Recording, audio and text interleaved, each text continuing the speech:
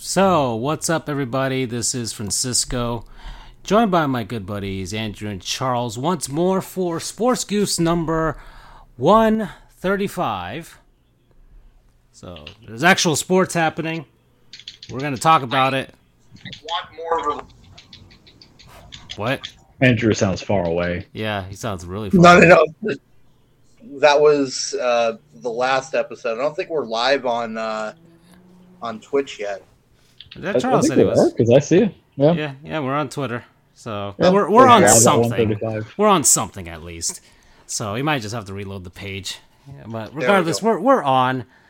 Once again, more snafus for being a live show. But hey, that's the way we like it. That's the way we do it. You know, it's fun that way. I've enjoyed it that way. And we're, of course, presented by Mr. Tortilla. Get yourself some of those 1-carb, 15-calorie tortillas, everybody. Yeah, Charles had himself some tortilla-based products today, didn't you, Charles? I did not. Because... Oh, no, I didn't. I'm looking at the freaking group chat now, and you chose something else. Yeah, I was contemplating it, but what happened was I was in my town by like 5:15. It's about 10-15 minutes out my way to get the tortillas and the burrito, and then it started raining, and this is a truck, so you're on the outside. So I decided to go to our fast food gods at Wendy's for my dinner, and I do not regret it at all. Same thing too. Got the same meal as last time, the honey hot chicken, and nice, very enjoyable. What I did enjoy was Andrew once more trying to broaden his horizons by asking all the right questions with regards to Mexican delicacies, if you will. So, Andrew, you had some questions about the authenticity of where Charles was going. Charles, you had a choice between Wendy's and a taco truck, right? Yes. So, by the way, where's this taco truck? Like, where is it located? Like, is it like outside your office building? Is it just parked out there? Well, it's like 10-15 minutes from my house. Oh, okay. Further away from my office. It's just it's one of those taco trucks where it's in conjunction on a. How do I want to say this? It's just in conjunction. You know how there's like a Quickie Mart or a Mexican shop? That's where it is. Like they're in cohesion together, in collaboration. And that's where I think they get their tortillas and some of their meat qualities. And it's just absolutely fabulous. I haven't had it in such a long time. I was craving it. And then Andrew had asked me if, they're better than like Moe's or the other establishments. And absolutely. So anyone out there, I would tell you, get the truck burritos or tacos, because there's something about not being able to wash your hands that adds the extra enhancing flavor. But jokingly aside, it's a better quality, I don't know, either meat or better quality grill that they use, gas, propane, whatever you want to call it, but it tastes a lot better. It's good, man.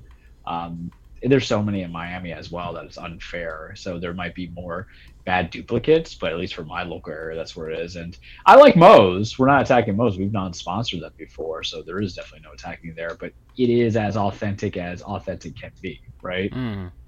Yeah, I mean, like I said, as much as you can get out of a food truck, but hey, man, food truck food is good. I'm telling you that.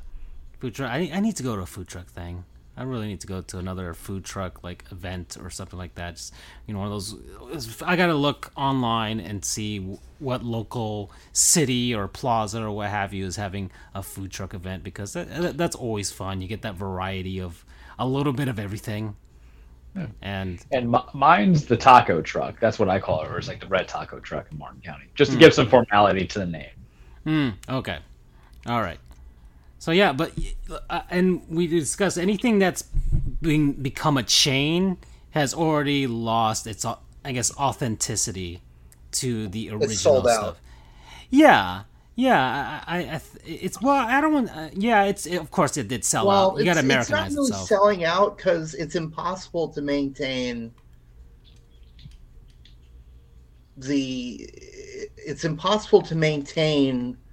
that amount of quality when you've upsized so much. Like, I'm sure McDonald's used to be a lot better back when it was just in whatever state it was in. I think California. Iowa. California. Yeah. Remember Ray Kroc stole McDonald's from the actual McDonald's brothers, and that's why the Padres are forever cursed as a franchise. So it's fair to say that franchise establishments are going to be mid at best, which is fine. Mid means it's edible. Yeah, and I think to Andrew's point as well, you're a franchise, so you can only deviate so much because you have to make a one size fits all thing for every single part of where you're selling your stuff. And then look, we've heard the stories of international places might having better quality basically because they have laws that say, hey, you can't sell cardboard to people and call it food like we do here. So there's that, but for the most part, it's like it's a one size fits all. Here's what we got. You make the food. This is the assembly line. Make it as is. Don't deviate from that. And only now has McDonald's and other establishments are kind of getting into, hey, you want to learn some life hacks with our food? Try this secret menu, which is basically like, from what I've heard, is do-it-yourself type of things, where it's like, okay, if you buy one of this and you buy these two, which I think is a way to upsell you more stuff than you need. He's like, oh, do you want this type of burger? Well, if you buy a number 1 and a number 2 and you just change these ingredients together, and you'll get this. Which, it's all a ploy. It's all a ploy just to sell you more stuff than what you need. And then you have extra stuff that you don't even want to eat on the side. So it's like you're wasting food at the same time, and you've paid double, which is not good. Or you could just take it home. I've been thinking about this for quite a while. We can tell. McDonald's is never going to sponsor us now, and that's okay. We can accept that. I know. It's fine. But, yeah, that's kind of been on my brain lately with regards to our food goofs topics here. But we got sports. Baseball is back, everybody. So the players are back at spring training. Things, wheeling and dealing is happening right now at a very pretty fast pace. There's a few notable free agents that haven't signed and thus haven't traveled to Florida or Arizona for spring training just yet. We'll see. Marlins fans are pissed off because it seems like we're not doing anything. Even though our owner is saying... just trade for a guy? Who? I don't know who we traded for. Oh, a guy from the Reds? But it sure wasn't Nick Castellanos, which is what every Marlins fan wants to get. He's from Davie, Florida, so he's from down here. But I don't know. Some fans that know a little more analytics are like, well, his hitting metrics don't really play well to a pitcher-friendly ballpark, which is kind of the thing that kind of screws the Marlins up. It's like they play in such a massive ballpark, which is massive for no reason other than to be massive, that it's really going to scare a lot of hitters away. Like, why go there and screw up your numbers when you can just go to Philly or New York? Yeah, even New York's size down are very player friendly. Yeah, go to Philly or New York or even Atlanta, which is like a fair ballpark, and get your numbers up over there, rather than come to Miami and just get absolutely decimated by the massive outfield. I mean, we're lucky Giancarlo Stanton hit 59 home runs in a single season. He probably would have hit 60 plus if he played in a smaller ballpark that season in 2017. But yeah, it's going to be hard to entice hitters to come to Miami until the day that they finally decide to bring the fences in more than what they've already done. And it's going to cost some money to do that, but I'd rather do a complete remodeling of the outfield and the outfield locations than... I mean, nobody goes to the ballpark anyway, so we can just kind of... we could just kind of make the outfield construction only. Nobody can go in because they're working on it.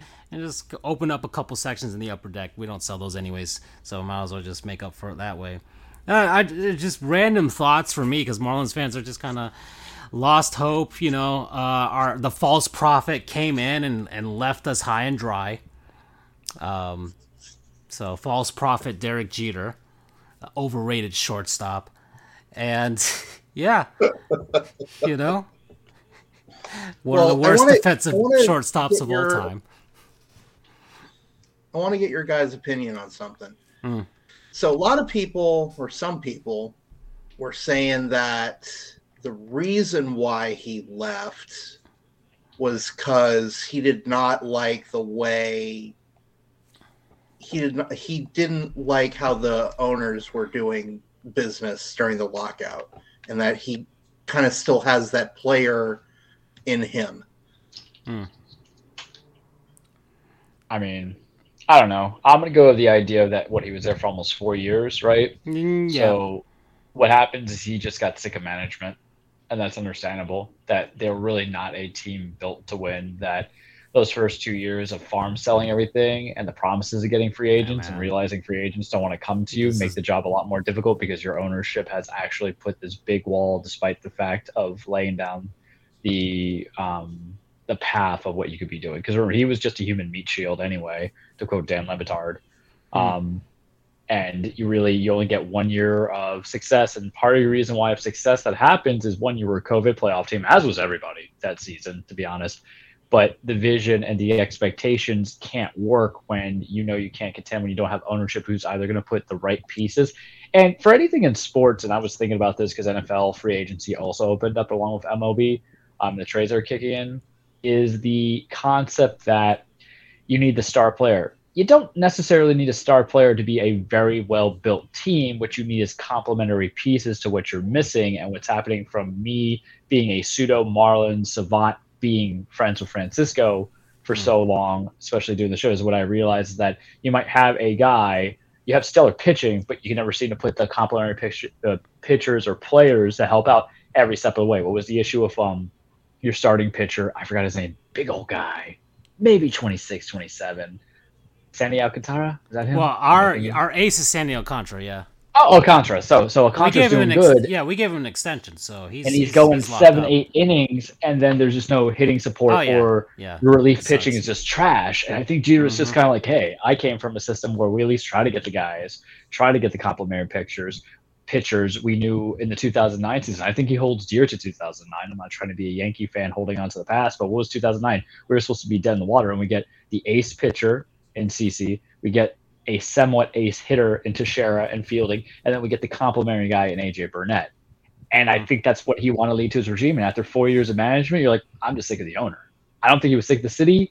I don't know if he wants to say it was bad faith in the GMs, because it's not like Jeter is new to this. He was an MLB player for 20 plus years, so he knows that owners only care about owners. But I think maybe it's a little bit what you were hinting at, Andrew, but the other process is that maybe Miami's just not worth it. And in fact, the only person who's cared about it being worth it in Miami has been Don Mattingly, and that's it. Yeah, it's some dire straits. But let me keep going with some of the deals that's going on, and then we could talk about the actual changes that are going to be coming to the game following the actual agreement between the owners and the players. So Andrelton Simmons signed with the Cubs. So that's one guy gone down. Zach McAllister he's on a minor league deal with the Cardinals. The Pirates agreed to terms with Daniel Vogelbach, Heath Hembry. The Braves signed Matt Olson to an 8-year contract. Oof. Traded for Matt Olson and then signed him. Yeah, they traded him, and then they signed him to an 8-year contract. So Freddie Freeman is gone. It's done. It's the end of an era for the Braves. He goes out with a ring, and it's looking like he's just gonna sign with the Dodgers, because I think he's from California, right? So people are assuming that's where he's gonna go, unless the Marlins do something weird and just throw him all the money. Have like what was it? Who's Eric Hosmer type of situation? It's like, we got our first baseman. He's got a ring, like the Padres have done, and try and do something like that. But the Marlins, gosh, man. Okay, let's keep going. What else is it? Jake Marisnick signed with the Rangers. Adam Ottavino signed with the Mets. Who else is here? The Yankees traded away some dudes. So we got to talk about this, Charles.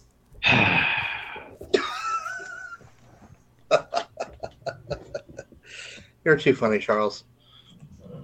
All right, Charles. Do you miss him? Do you miss Gary Sanchez already? I am so happy Gary Sanchez is gone. Like, literally, we went through 2 seasons of Gary Sanchez hate. Yeah.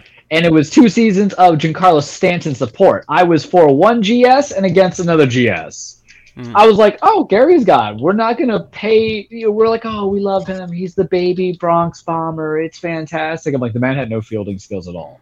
Not one, but 2 of our star pitchers throughout the years have said, we don't want this guy to be our catcher. So when Garrett Cole was pitching, it's Kyle Hishigoga. When it was CC Sabathia before he retired, it was Kyle Hishigoga or whoever else that we had on there. Gary Sanchez is just a catcher by position, but not by heart. What he is a future DH. But the problem was, guy just hits like 197. So he'll hit them dingers, but boy howdy, is he unreliable to the bat. I like Kyle Hishigoga. He's kind of like Jorge Posada super light, and when I mean light, like beta testing, because he just can't really, he can field decently and get the pitching where it needs to be for the most part, but cannot for the life of him just hit them, them even getting on base all the time, to my knowledge.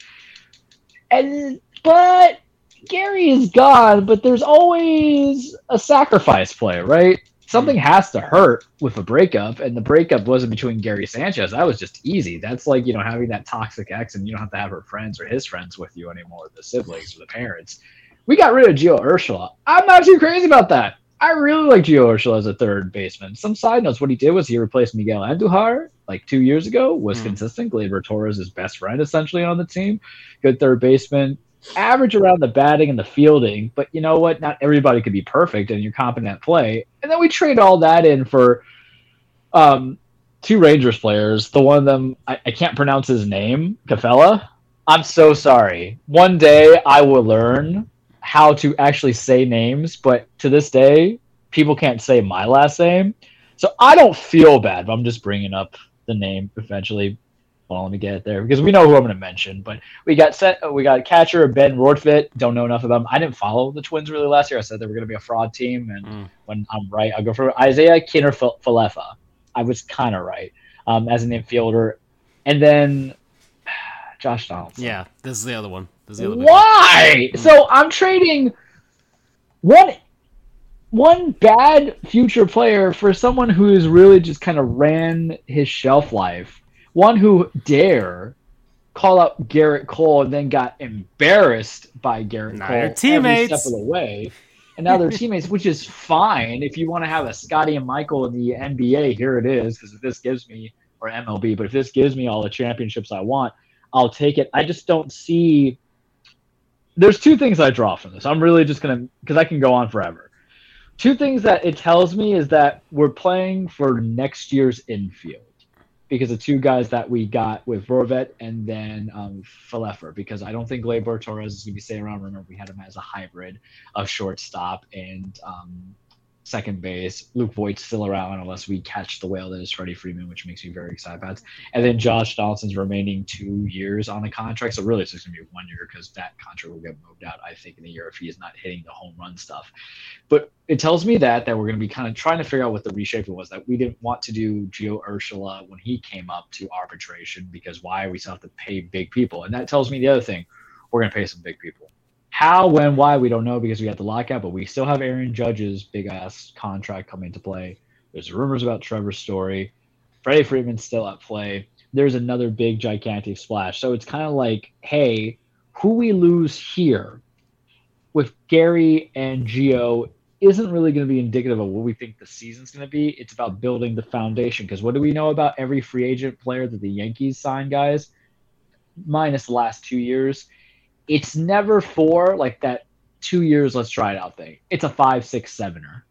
And if we get that Freddie Freeman, which I really hope we do, that's that 4-year. If we get the Trevor Story, who's like 28, 29, that's the 7-year. We're building to the future, and we're looking already to spend because Josh Donaldson did not have a cheap contract. The problem is Josh Donaldson is kind of an ass, and I know what, I can feel Andrew's spite, just like, our Yankees are asses, ha ha ha. But Josh Donaldson's not like the kind of ass that I want. That's nasty ass that hasn't bathed after it crapped itself. Because we're on the hook for this year at 21 mil, next year 21 mil, and the following year at 6 million. So I would imagine that we're going to really just run the gambit with him for this year. It's not like he cannot hit, but he's not Josh Donaldson of the Toronto Blue Jays anymore.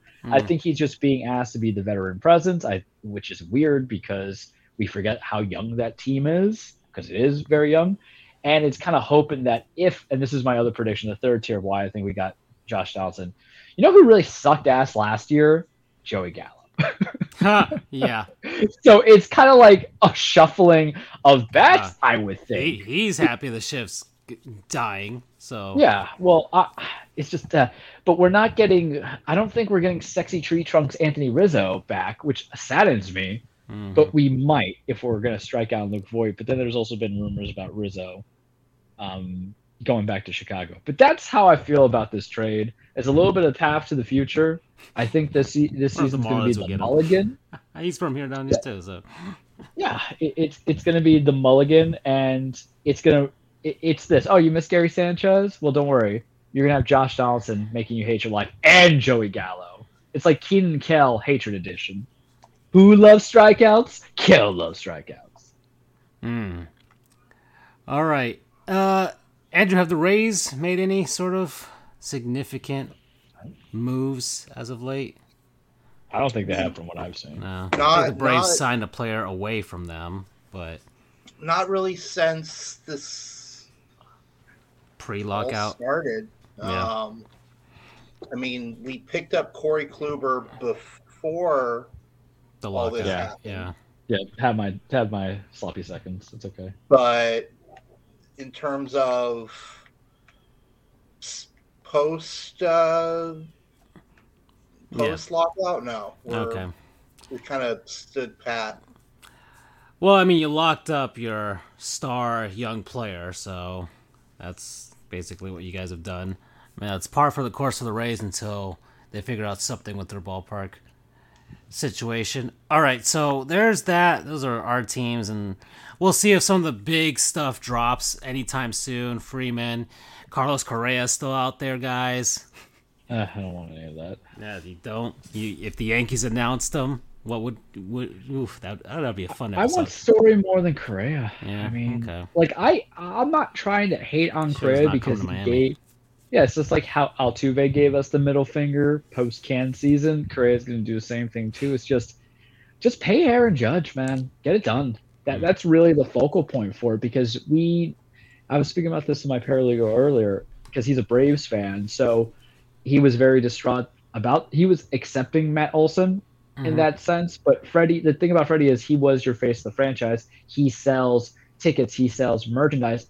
Ronald Acuna doesn't do it. I don't know any of the other players, and the only other thing was Marcell Ozuna, who's now face of a prison cell and a jail inmate. So there you go. He's the one that got arrested for the DV, I think. Yep.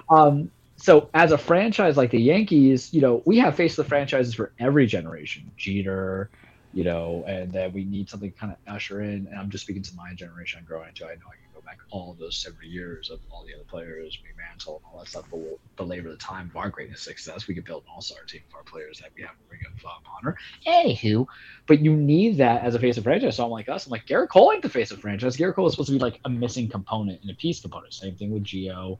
Or Giancarlo, not Gio, and a lot of these other guys. But Judge is our dude. He's 29, 30. Okay, you're going to have to eat that 8-year deal. Eat it, right? Get it done, because I don't know what this lockout brought really to players' rights, except for future players leading up into arbitration and everything. But with the present guys that you have now, get it done.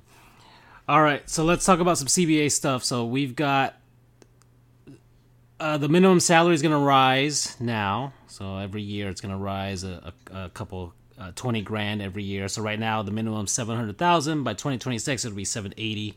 So those guys are going to get paid a lot more down at the lower levels of the baseball threshold. The tax threshold, competitive balance tax threshold, the luxury tax, whatever you want to call it.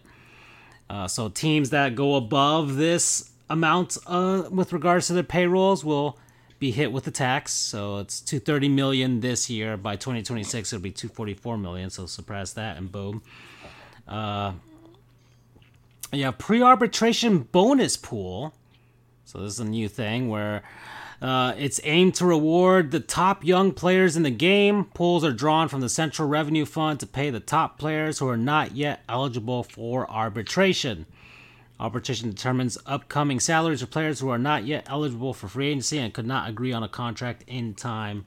So the bonus pool slated for the next 5 years is $50 million. And the pool will count $1.66 million per team for payroll purposes, and the MLB and MLBPA will collaborate to fairly allocate these funds. And then we've got some changes to the gameplay. Most notable is that we finally have universal DH. So that's great for the National League. But old fuddy-duddy original goof Doug, he's not a fan. He wants pitchers to bat in the National League still. We're going to have to give him a stern talking to. I'm going to say this right now, and I'll keep it to one sentence. Anybody who still wants pitchers as designated hitters, find their cousins attractive. Just saying. Out with the old school, keeping it pure in the bloodline. Let's just venture out, baby. Let's Christopher Columbus this ish right now. So there's that. Other rule is that we're not going to be doing the whole guy on second base to start extra innings thing anymore. Thank God. And there we go. Yeah. So it was a weird experiment, and it just I don't really feel like it saved that much time, to be honest. It made things kind of frustrating, with some teams kind of winning games so easily and handily. Yep. Which I get that was the point of it, to try and get games to end early, but it might have been a bit unfair, especially for like the home teams. So there's that. So regular extra innings now. So they'll last 4,000 innings if they have to. That's this season. Those are the new rules starting this season. Next season, 2023. So we're finally getting a pitch clock. So pitchers are gonna have to pitch the ball very quickly within a time limit now, which is great. Here's the thing that bothers me about that. Okay. There's already a pitch clock on the rules. Yep. Enforce that. Jesus. Yep. I guess.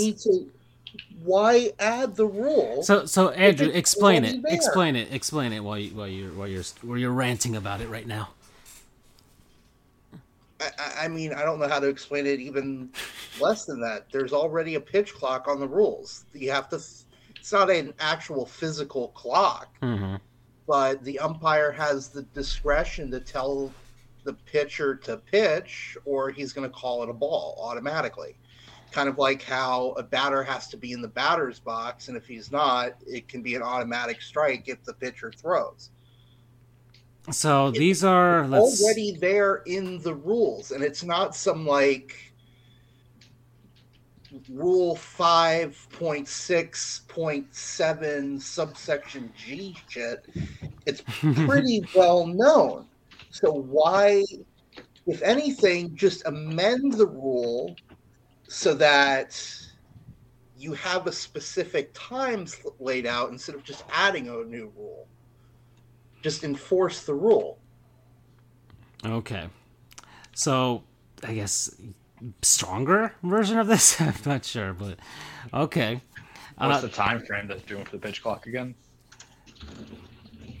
That's what I'm trying to search while Andrew was talking. I was trying to find the time limit. Pitch clock rule, but I'm not finding the thing right away. Well, if somebody can look in the background, let me move on to the next thing. So no more defensive shifts. Yeah. So and so players are gonna have to stay on certain sides of the field and not have to do something ridiculous where the entire infield is on the right or left side of the field for extreme pull hitters, which is going to revive certain careers of certain hitters like Joey Gallo. So maybe he'll finally do something for the Yanks. And I mean, still going to strike out. Guy had a high. That's true. That is true. So that's the other rule. An automatic ball/strike zone will exist. What does that mean? What the hell does that mean? Who's calling it? Robo-umps. Ah, okay.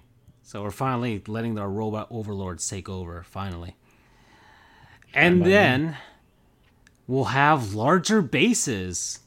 So I am a huge fan of this. We talked about this last show before Andrew was popped off there, but But yeah, we talked about this last show. But yeah, it's gonna be interesting. I liked some of the memes that came out of it. I don't know if I showed you guys the one with Ricky Henderson when he stole his when he broke Lou Brock's record. Yeah, that was really funny. So there's that, and then. And I guess with these new rules in 2023, a committee of 4 active players and 6 members appointed by the MLB and 1 umpire will be responsible for these rules. So I guess they'll oversee how things are going and maybe make some tweaks and stuff along the way. So there's that. It kind of feels like with like the NHL, when they had like the GM meetings, and they usually make some minor tweaks to the game every once in a while, especially when they introduce replay in the NHL the Coaches Challenge. And they had to make some tweaks mid-season along the way to kind of make it less, I don't know, weird or arbitrary or less, especially with like the offside stuff. Now I'm rambling, so let's move on. Playoffs. So now we have 12-team playoffs. This is why sports don't matter anymore. This is why it doesn't matter, because not only does everybody get to play into it, you're probably going to get some damn good games in the very first couple of rounds, and then you're like, I don't need to watch the World Series. I don't need to watch the ALCS or the NLCS. We felt that in football, and we'll feel it in baseball if they do the reseeding like everybody wants to do. Well, here's how they're going to be doing it. So 12-team format, 6 playoff teams per league, 3 division winners, and 3 wildcard teams. So they will be seeded as follow. You'll have the 1 seed, so the team with the best record in the NL and the AL. The 2 seed, they have the second best record among the division winners, and the 3 seed, who will be the third best division winner record.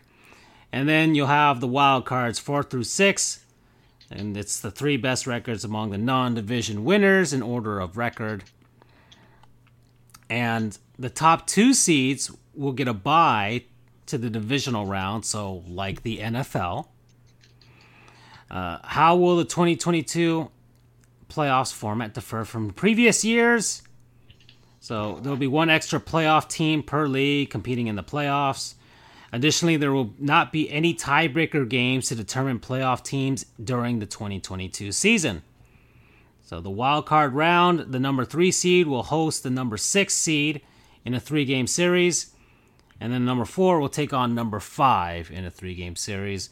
Then those winners will move on to face the divisional round, where the top seeds from the NL and the AL will be sitting there waiting. The number 1 seed hosts the winner of the 4-5 series, and number 2 will face off against the 3-6 series winner. So that's how it's going to go. So it's basically NFL. Have they basically gotten rid of divisions, though? It sounds like it. If you're telling me 1, 2, and 3 is just going to be based off of, you said the best record or the best record in each division? I missed that part. So 1 through 3 are the best, are division winners. So the East Central and the East Central and West, but the number 1 team in the AL and the NL, they get a bye week to the first round. Like, it's basically NFL format.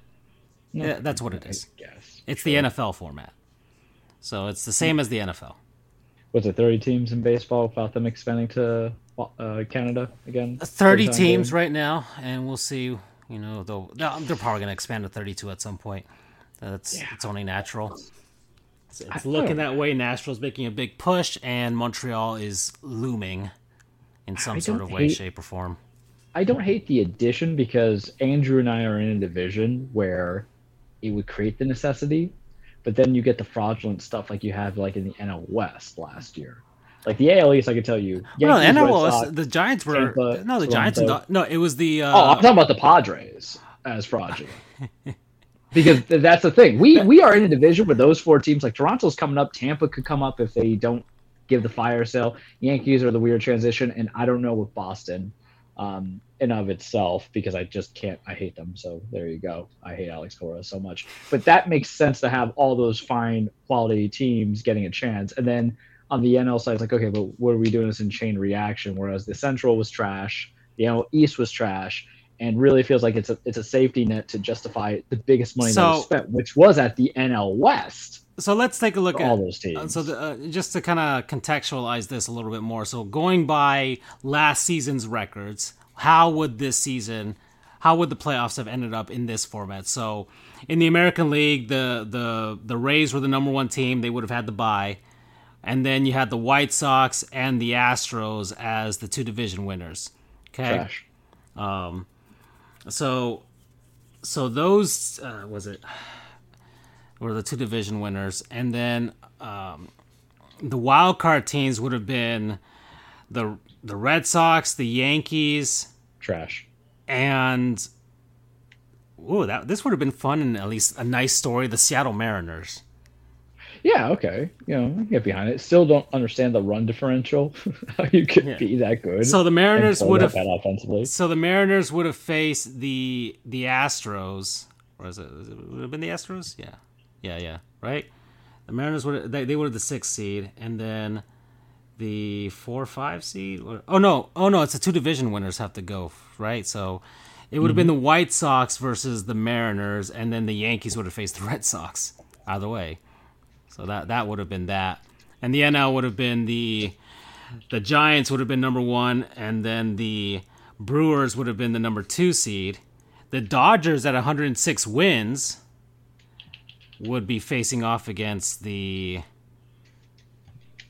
Damn, the NL was not great. I'm realizing last year. That's my point. Yeah, they would have faced off against the Phillies, who had 82 victories last year. And then it would have been like the Cardinals a lot of money versus the Braves. Yeah. So that's what it would have been. But hey, it gives a team like, I don't know, the Marlins a possible chance to at least make the playoffs. And guys, we all know what this is for. It's to sell tickets. Yeah. It's to sell playoff tickets. It's to make us care about the season for a lot of us fringe franchises when September comes. Because if you're like, I don't know how many more, if you're like, 60-60 going into September, you're going to be like, well, at least we have a chance. We just need to win half of our games and we might have a shot at the playoffs to end the season. So what you're balking at is hoping that you can change baseball playoffs for ratings into March Madness. And I'm not trying to tie it in to be cute with today's relevant times of sports, because March Madness is going to begin shortly in a day or so. It's the idea that people will watch, the casual viewers are going to watch on TBS, they're going to watch on Fox, are going to watch, those other teams because maybe they believe in the underdog, or maybe it brings in the fan base, or maybe people want to know because what do we do? Fantasy everything.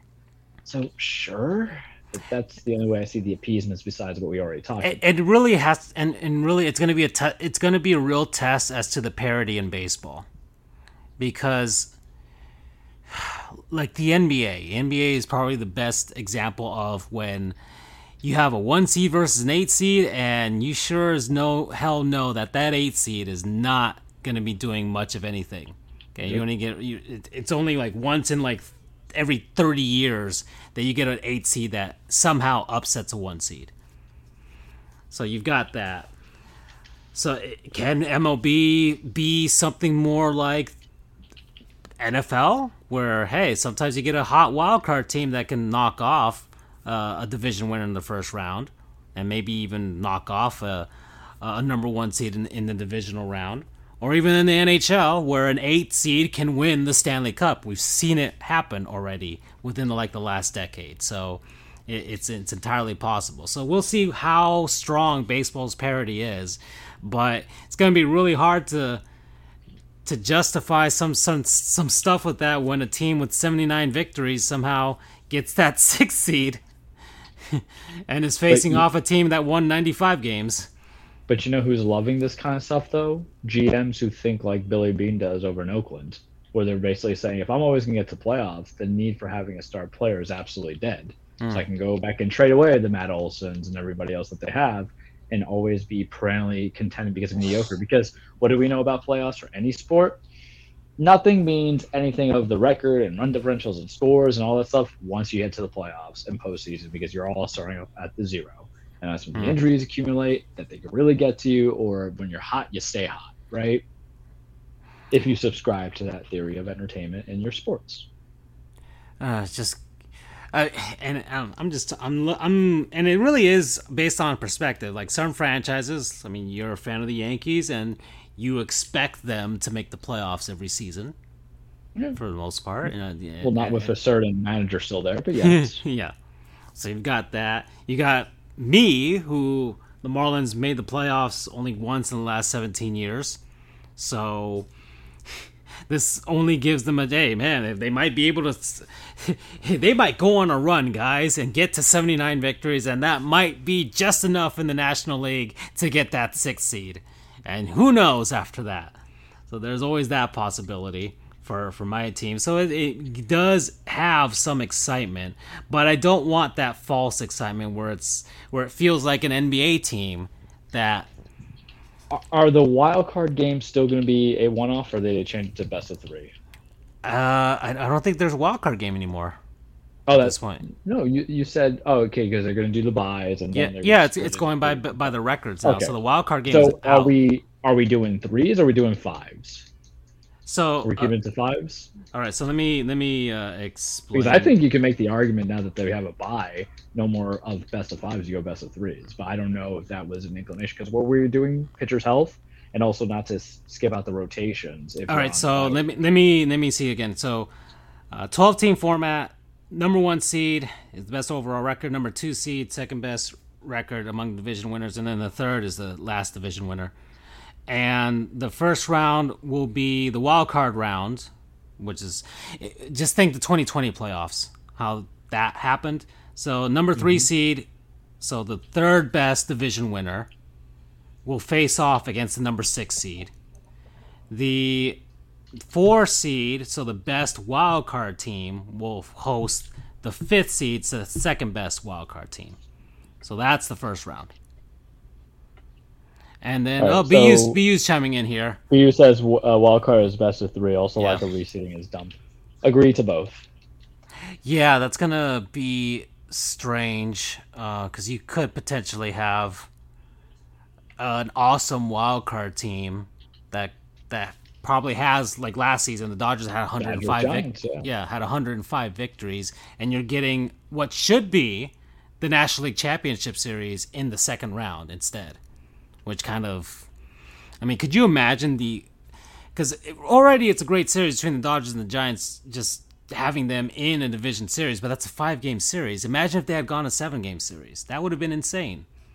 So you want that more than anything else. You don't want to blow your load on the divisional round when you can just have that in the championship series. So,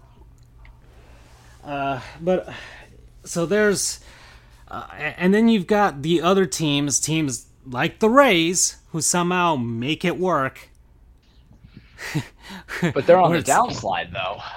Well, we'll World see. Series, ALCS. Once again, they're much like the A's. They're a team that ebbs and flows, so they'll have 3, maybe 4 years of being down, and then their scouts will churn out some gold, and they'll win the division again and be on another World Series run.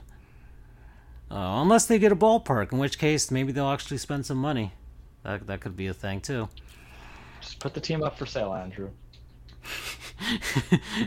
If Andrew could, he would. If he could, he would. Hey, you know me. If I could somehow convince Sternberg to sell it to Jeff Finnick, holy crap, I would do that. I would sell my kidney for him to do that. Andrew, he's a fellow Jew. I'm sure you could find a way to get a meeting with him. Come on now. So they, in response to that, they never did establish salary floor and ceiling, huh? I mean, I think the idea of pulling up the pool of monies creates the idea of spending, but there was no mandate to it. So that because Oakland and Baltimore are going to find a way to remain being cheap. Yeah, I mean, yeah, and I think the raising of the minimum salary and I guess the arbitration pool, the pre-arbitration pool, are I guess were the compromises that the Players Association and the owners made to not have a salary floor, which is what the NHL has. NHL has a salary floor. So they avoided talking about that issue or having that issue set in stone for now, at least. I don't know if it settles the biggest issue that happened going to the lockout, though. Star players get the $300 million contracts. The current young guys are going to get X amount of money, but does it solve the in-between, middle-of-the-line veterans? I don't think it did from what I was keeping up with it, the articles I read, everything of that nature. Well, crap, Jason Worth was on the Blue Jays? Wow, I did not know that. A couple players in order to forget right there. Yeah. I didn't realize he played for the Blue Jays. I just thought he played for the Phillies and Nationals. Wow, okay. I think that was his very beginning team for like the first 3 years of his career. Yeah. Unless that's just a franchise. I will check up Jason Worth as verify my opinion. It just popped up on the screen in the background here. So that's very surprising to me. So, for me, it just makes me, at least maybe I'll be excited for September baseball. I have no idea. The Marlins have a great rotation, but they can't develop. He was with the Blue Jays for 1 year, for 2002, 2003, and then put to the Dodgers 2004, 2005. He was on the Dodgers too? Wow. Damn. Yeah. Oh, okay. All right. So, and Charles, you mentioned $100 million player, and I just want to get to Gottlieb's Goons right here, guys, because I got to mention somebody. It's Fernando Tatis Jr. The cover athlete for MLB 21 The Show.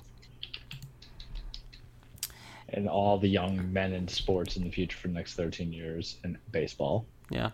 And the premier bat flipper in baseball. The guy who was supposed to bring baseball to be fun again. Breaking the unwritten rules that the Texas Rangers hate so much. But he's going to need some wrist surgery. Because he's going to miss up to 3 months. 3 months for the San Diego Padres. He is an idiot. Yeah, this man is out here riding motorcycles during the lockout. And he suffered an injury. And I think and it was weird in the lockout when players trying to nurse their injuries, because I don't know if there was a certain rule set for how how much access they could have to team doctors and things like that. I don't know what. I don't think they could have any. Yeah, I didn't get any sort of definitive answer if there was some sort of at least compromise to seeing some, or maybe if they were private contractor doctors, maybe they could see them and they're not actual team doctors. I have no idea. But regardless, Tatis Jr. got injured during a motorcycle accident of some sort during the offseason, and it's affected his wrist, and he can't play right now. So he had a motorcycle accident. He fractured it, I think, and he didn't go to get proper medical care to begin with, correct? He just assumed everything was good? Yeah, I think so, but I think he was trying to figure that out, and it's untenable. He can't catch and field and swing a bat with a messed up wrist. It's impossible. So he'll be out, which is telling for the Padres, because the Padres were the most disappointing team in baseball last season. They were the Padres. They were the Padres. They were the most fraudulent team in baseball.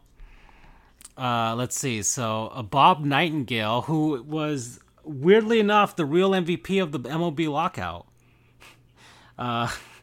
The surprise redemption story of former Gottlieb Goon, who, because I say former Gottlieb Goon because I feel like when you, and I'm gonna make him a real MVP for what he did with his coverage during the lockout. When you have one of each, you negate it and you just break even. Get back to zero. Yeah, he's a normal human being now. So Bob Nightingale, of all people, brought bagels to people. He was feeding the people, feeding the fans, waiting for a decision out in Jupiter, up till 3 a.m. reporting on it. I mean, my goodness gracious. So yeah, Bob Nightingale, real MVP. But the Padres, I think there was a video of a bunch of Padres players trying to get on top of a golf cart out in Arizona, and the golf cart almost flipped over, which is so dumb to think about, because you guys are fueling the memes right now, especially because it's a golf cart. What is the number one insult to teams that don't make the playoffs. They're going to be going golfing by October. So why would you do this? And of course, on a vehicle, and your star player got injured because he was riding a vehicle he probably shouldn't have been riding. Now, I don't believe that the Padres baked into his contract that he can't ride motorcycles, which was a mistake on their part, because I think most high-profile player contracts, especially when they're like $300 million, have clauses saying you can't do this, you can't do that, you can't go skydiving, you can't base jump off of the Grand Canyon. Like, there are reasons for this, guys. But well, I mean, to be fair to Tatis, we don't know in what fashion he got. It could have just been a standard accident. Guy could have been on a motorcycle and someone, in San Diego just kind of cut him off. But it's a motorcycle. That's the number one thing. I mean, motorcycles are inherently dangerous. You're a $300 million man. You are the linchpin of the Padres' success. And the Padres have a lot to answer for in 2022. I mean, they were made fools of. Especially by the two teams in their division who owned them historically in California. The Dodgers and the Giants. So, especially by a certain 32-year-old attorney on a podcast who at the start of the season outright said they were crap. Sorry. Mm-hmm. So, sorry. I'm just saying, Gottlieb's goons. He's a goon. Fernando Tatis Jr., man, you gotta be smarter than that, my dude. I'm just saying. All right. What else do we have here? I've been trying to mark goons and MVPs during the group chat so we can remember them. Let's see. What else do we have? I'm just trying to go down here. A real MVP to Mike Tyson. Because I sent you guys in the group chat. He's got a lot of these athletes, especially in California or Colorado, have been cutting deals with various weed and marijuana companies with their own wraps and flavors and whatnots. So Mike Tyson came out with his own brand of edibles. Let's see, what are they called? They're called Mike Bites, Tyson Mike Bites. And they are in the shape of ears. And it might specifically be Evander Holyfield's ear. They have the exact little bit of chunk that he bit off of Holyfield. I feel bad for Holyfield because he's literally known for one thing. I wouldn't say that. No. No. He's known for whipping that Mike Tyson ass. Yeah. Causing Mike to bite him. Yeah, and that wasn't the first fight between them either, so. Nope. What was that? Was that fight number 2, right? That was number 2. Yeah, Holyfield beat him in the first one. Yeah. Mm-hmm. Yeah, he couldn't deal with it. And I will do it to learn a goof on Evander when the time comes. All right. I mean, we can. I'm sure he's a Hall of Famer of some sort, right? The real deal, baby. Yeah. All right. Well, let's talk about Evander Holyfield. We're here. Let's go. All right. So Evander Holyfield, basically, as Andrew said, for our generation, might be most notable and known for having his ear bitten off. Everybody knew about that. Yeah, you don't get your ear bitten off just because, the guy you're fighting is a thug. You get your ear bitten off because you're beating the holy hell out of that opponent that he's frustrating so much that he had to take some measures. I remember watching that fight in 1996 on scrambled cable television when I was living in New York. So Wikipedia form of Evander Holyfield, the real deal. We're gonna have a highlight video in the background of this because 4-time world heavyweight champion, unified the WBA, WBC, IBF titles. Boxing has a lot of championships, a lot of champion committees. It makes it confusing, but World Boxing Association, International Boxing Federation, World Boxing Committee or competitions. Heavyweight, light heavyweight, cruiserweight, which is in the weird in between them. Born in Alabama. He's 59 years old at this time. His boxing record is 57 total fights, 44 wins. 10 losses. I think he tried to box until a very long period of his life. if memory serves me correctly, just how like a lot of other good boxers do. But the first time they met in 1996, I'm just like I said, this is from Wikipedia because I am not on the spot with my boxing like I used to be. But we go from there, and he took out Tyson then, and then came the ear bite, June 20th, 1997. Went against Lennox Lewis a couple times. Lennox Lewis, you talk about underrated boxer, that guy could go, but he wasn't as flashy and go-y as some of the other predecessors of his peoples of the heavyweight division, everything there. Suspended, came back in 2006, fully out, retired. Just amazing to see. Power hitter, can box you, class you out. There's more that Francisco probably go on, but I'm just going from the standard Wikipedia. Yeah, they're showing his fight versus Mike right now. So the first one right there. And what I tell people is you can always rewatch wrestling. You can also always rewatch boxing, not just the highlights. But there's some finessing going on. That man can hit you. His son's Elijah Holyfield, a Georgia Bulldog, I believe. And I think he's on the Eagles now, but I'm not fully certain. Mind you, there's a lot I can speak about Evander Holyfield, but y'all should know him. The real deal. We love it from back in the day. Also, just love playing him in Fight Night. God, I can use one of those gifts. Just look at that man. Would you let that man hit you? No. Would you let that man hit you? That man frustrated Mike Tyson. Granted, Buster Douglas also clocked out Mike Tyson back in the day, but that's also who Evander beat to kind of get his titles going out of the way when he was starting out. But no, those gloves are red to hide all the blood he spilled. I'm telling you that right now. Yeah. Have you ever seen Mike Tyson knockouts? I told you about the. I was just watching videos of Mike Tyson's knock. Yeah, he was.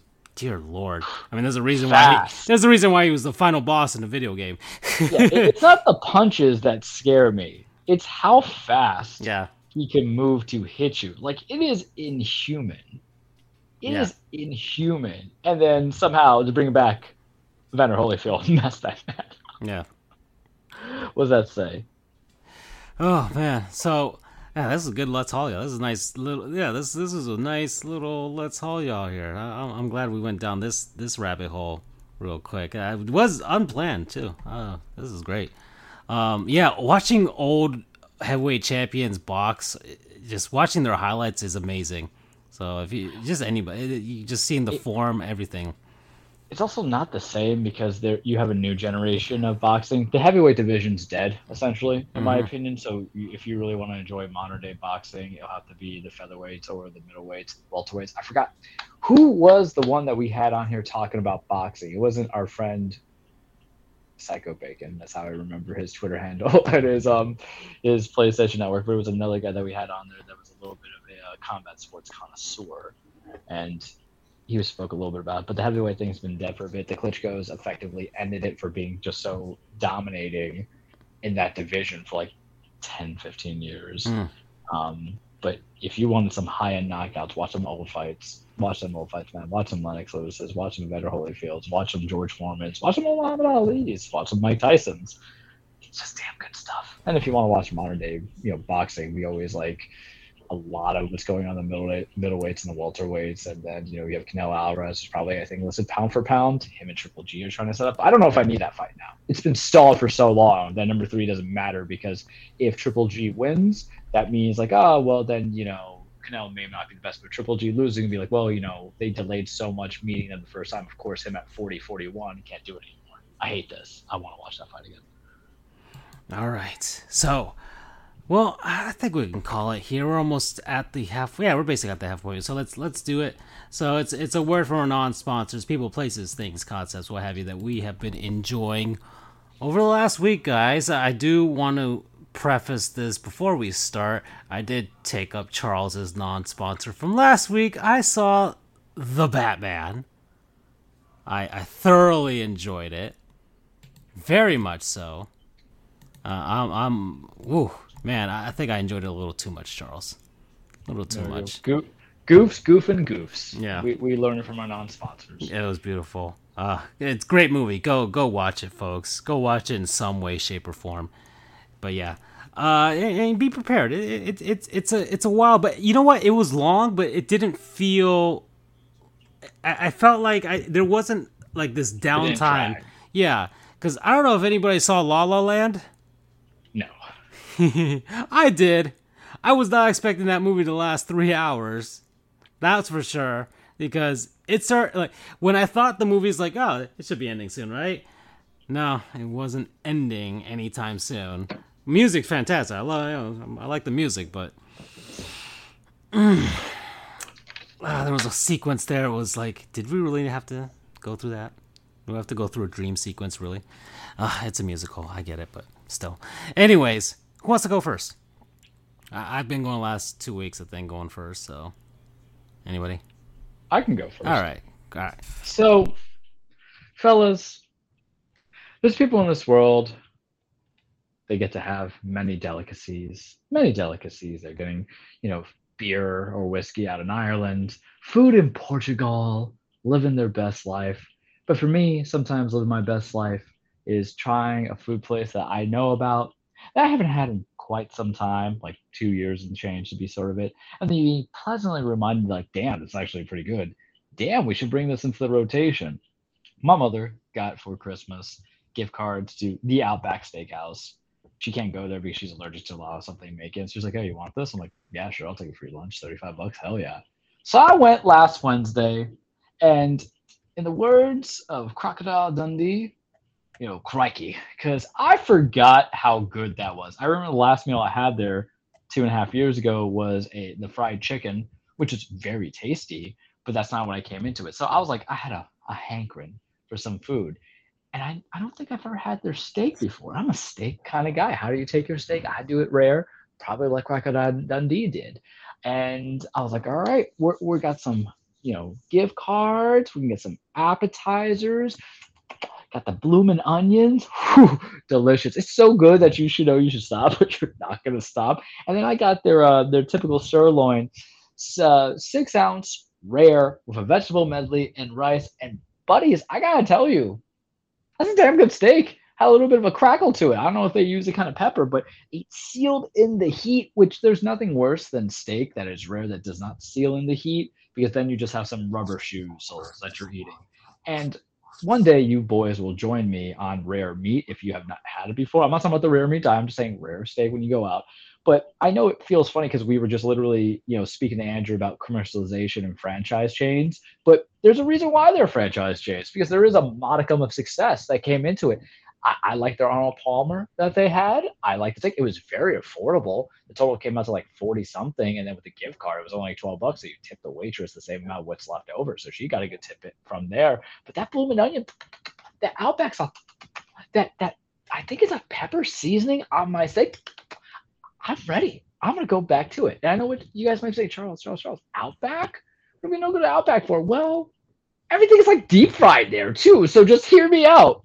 If you want to aspire to the I'm not here for a long time, just a good time way of logic of food, you got the blooming onions deep fried. You got the shrimp that's deep fried. I've got the steaks up right now on the video version of the podcast. The steaks are not deep fried, but I bet they would try. They have baked potatoes in there. They have the shrimp, not the shrimp, the chicken that's really good that they kind of deep fried it with the sauce on there. They got some healthier things. I don't care about healthy to a degree. Like I have Wendy's coming into this, so you think outside it's pretty, inside I probably have to go see a doctor. But when it comes to food, I ain't taking my stomach with me when I die. So highly recommend going back to the Outback. And there's certain things in life that you revisit that you say, maybe I should have given this more of an opportunity. So for you people in Portugal, have your meals. For you people in Ireland, have your meals. For you people in Miami, have your meals. But you people in like local places like me, Martin County, that kind of Treasure Coast area, have your Outback. You're in River County, have your Outback, because crikey, it can kind of be affordable and damn good and damn delicious. So that's my non-sponsor promo code. Would it be long? I just say crikey. I'm gonna go crikey again. I'm like crikey. There you go. Oh, you should have said stingrays. No, I'm respectful. All right. Okay. I guess I'll go second here. It's kind of an odd non-sponsor, but spring cleaning. Okay, the general concept of spring cleaning. And let me explain why. Hey, we people, places, concepts, what have you. Spring cleaning. Okay, right. Sure. So it's a philosophical concept. Why as well. is I was going through some old boxes of mine, just after the bar and everything. I decided to fresh start, clean my room because it got a mess. neglecting certain things while studying for the bar. So I was trying to get some normalcy back. And one of the things I decided to do was to go through, like I said, go through some old boxes, see what I could get rid of. Some of the stuff I found I was surprised it was still there. I was finding homework assignments that I did back in the 3rd grade. Oh. Okay, so you're a hoarder. That's exactly where I'm coming from this. Oh, no. Yes, sure. But it was cool kind of getting that, flashback, kind of revisiting, old things. I found my high school yearbook somewhere. I don't know. I found the whole thing cool, just being able to kind of revisit my old life, I guess.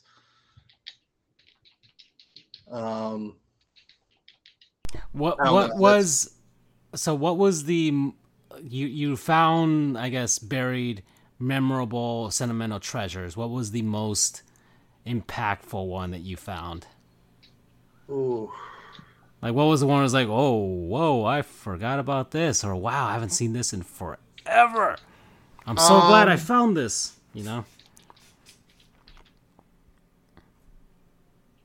A good question. Here's that Orlando Rays baseball bat Francisco got me. Yeah. Well, I have that one in safekeeping. Yeah. So all right. Still can't find any merchandise for them. I'm surprised like Lids doesn't have a series of stuff. I don't know. Maybe one day they'll have a minor league series. Gosh, that's a good one. I have different reasons for why I liked some of it, but I guess if I had to choose one,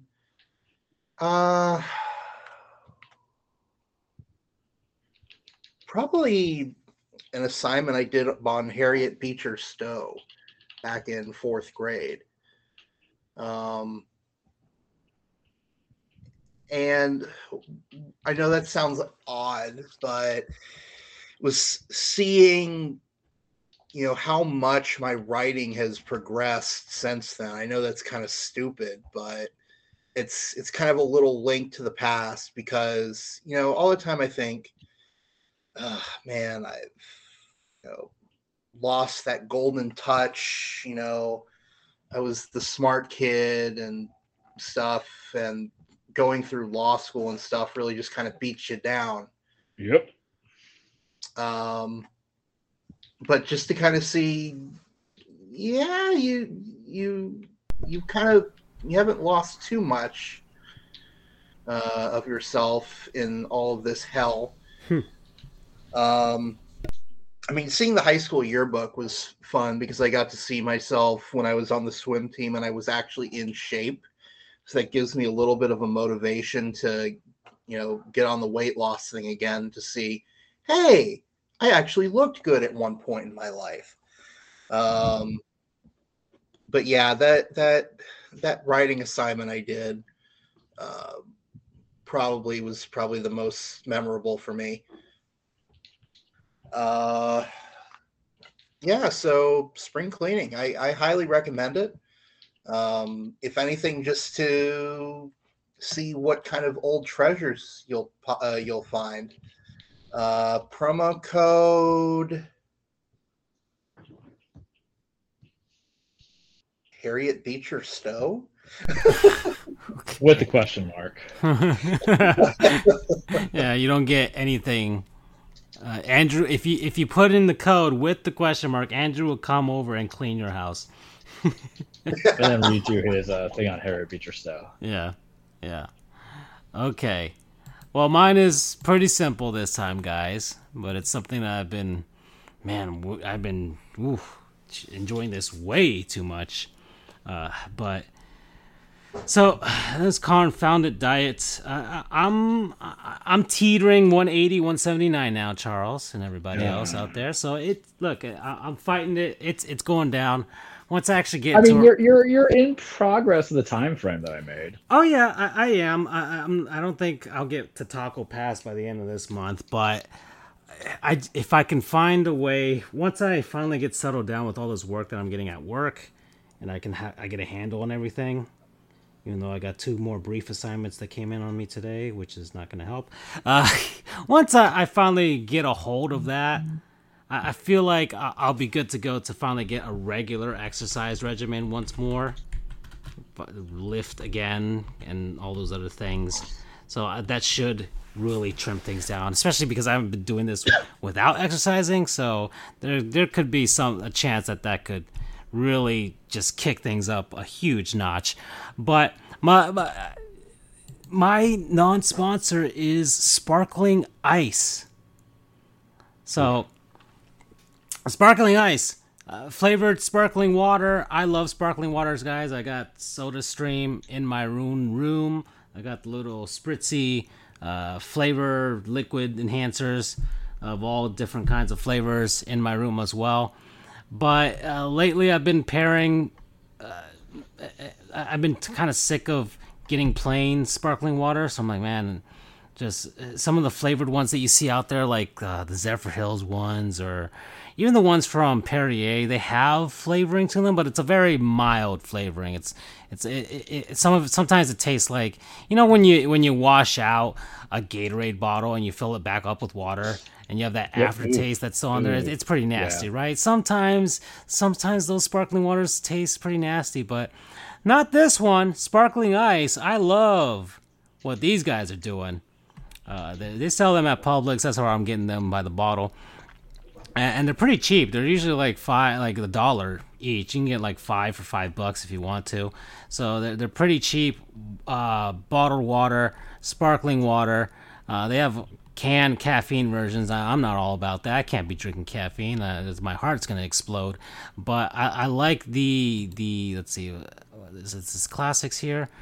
Here you go. The classic flavoring. They got different kinds of flavors. So and I haven't seen all of these at the store, but I've seen most of these. The black cherry. I'm not a massive fan of cherry in general, so I don't really go towards that. Fruit punch is all right. Pomegranate and blueberry is fine. Black raspberry is not bad either. Once again, not trying cherry limeade. I've seen the strawberry watermelon, but I'm not a big fan of watermelon either. Yeah, I'm just saying. Watermelons, I need something a little more sweet than watermelon, guys. Strawberry lemonade, I haven't tried that. I haven't seen it, actually. Kiwi strawberry, it's fine. Kiwi strawberry is not too bad. A grapefruit is a nasty fruit, and I don't know why people eat it.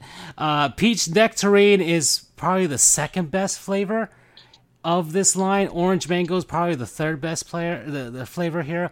Coconut pineapple is the real MVP of this entire lineup, because man, that thing is so good. I'm not really much of a fan of coconut on its own, nor pineapple on its own unless it's in frozen form. But you combine those things together and make it into sparkling water, and suddenly I am a massive fan. I don't know how they did it. It's a miracle, but it's beautiful. I haven't seen the classic lemonade. I haven't seen ginger lime. Coconut limeade, haven't seen that either. And I haven't seen lemon lime. I actually want to try this. Maybe it might be a healthier version of Sprite in some sort of way. But the coconut pineapple is fantastic. They put 2 things that I generally don't really like and made it good. So how can they not be my non-sponsor if they were able to pull off that miracle? Sheesh, it's almost like, imagine if somebody made a movie that was kind of like combining The Sandlot with some of these other movies that I haven't seen and making it into a movie I wanted to see. But look at that. They finally did it in sort of... Sandlot is your coconut pineapple, Francisco. Well, we'll see. All right, I'll see how I feel. I'll see how I feel. Taking your weird stuff. I'll see. So yeah, coconut pineapple is the best flavor. So yeah, sparkling ice, get it. It's cheap. It's good. It'll fill you up and just leave you wanting more at the same time. But I'm really satisfied with this, guys. I get, man, when I go to Publix, and sometimes people make like, there are days where they don't have the coconut pineapple. And I'm sad, and I'll have to go to my number 2, which is peach nectarine, which is fine. It's a good one too. But if I see coconut pineapple and they have that 5 for 5 deal, I get 5 of those and I hoard them so nobody else can buy them. And if you are particularly going to the Publix in Doral and you're looking for coconut pineapple and it's not there, it's because I bought them all. Okay, Tony Khan over here. Yeah. So promo code hatred. Yeah. Wow. I would not expect or anticipate how that becomes the hatred, Mike. Because they combined two things I don't really like and made it good. So yeah, hatred. You could use fusion. Nah. You could use nice surprise. Nah. Okay. All right. So that's it for non-sponsors. We're done with that. Oh man, where do we go from here? So we talked about baseball. Well, I have a question. I know how to transition this. Ooh. Okay. Because Andrew mentioned something in his non-sponsor, so I feel this is perfect for the weekly alternate ego Andrew or alter ego Andrew that we've created. How do you say the backward names of Andrew? Rudre or something like that? I'll figure it out. Bizarro Andrew. Bizarro Andrew. Okay, so we'll just call him Bizarro Andrew for the time being, or Megaverse. Do you think Bizarro Andrew wears a Speedo when he goes to the beach? Because now this is just it. Not only is he just Grey Poupon in it, not only is he saying, oh, you don't have Pepsi, sneer away, not only is he saying oat crackling bad, honey bunches of oats is his favorite, but now we're saying full out Speedo. Bizarro Andrew likes the second baseman. It likes the man on second starting the extra innings. That's Bizarro Andrew. Andrew. Yeah. He's the guy who has the extra, Bizarro Andrew doesn't mind that the size is visible. Bizarro Andrew doesn't mind that the home team's name isn't on the home jerseys when they're playing at home, and instead it's the city name. Sacrilegious. Yeah. Bizarro Andrew doesn't want NHL teams to wear white at home. Hey. We've made a meme, basically, in a podcast form of it. This is what happens when you got Andrew. We missed you when we had to create I'm taking Andrew's sports pet peeves and flipping them. I feel like that's Bizarro Andrew. It's the Bizarro Andrew is okay with being called the Central Florida University or whatever it is that he hates. Yeah, the University of Central Florida or Central Florida, right? It's when they, instead of saying UCF, that's the rule. Bizarro Andrew doesn't consider 2017 to be a real national championship. He's just happy to have the he believes the hardware what matters most. This man's dead ass silent, fuming and rage. Oh, he's gonna get me when we play when we play MLB 22 the show. When that pops down, he's gonna be like, "Oh, it's gonna be 20-0 Francisco." He's been winning. Like he's good. We were playing home run derby. I suck at home run. I suck at everything actually with MLB 21 this show. Get good. It's not even the lag or the latency. It's just like I'm not good. But Andrew's a superstar in that, man. Well, at least you compete. Yeah, you're hitting 500-foot bombs. I haven't even hit a 500-foot home run. Alternate ego Andrew wears his baseball gloves when he's playing the show against Bizarro Francisco. That one got him chuckling. Well, to answer your earlier question, not only do I not wear Speedos to the beach, I always wear a T-shirt.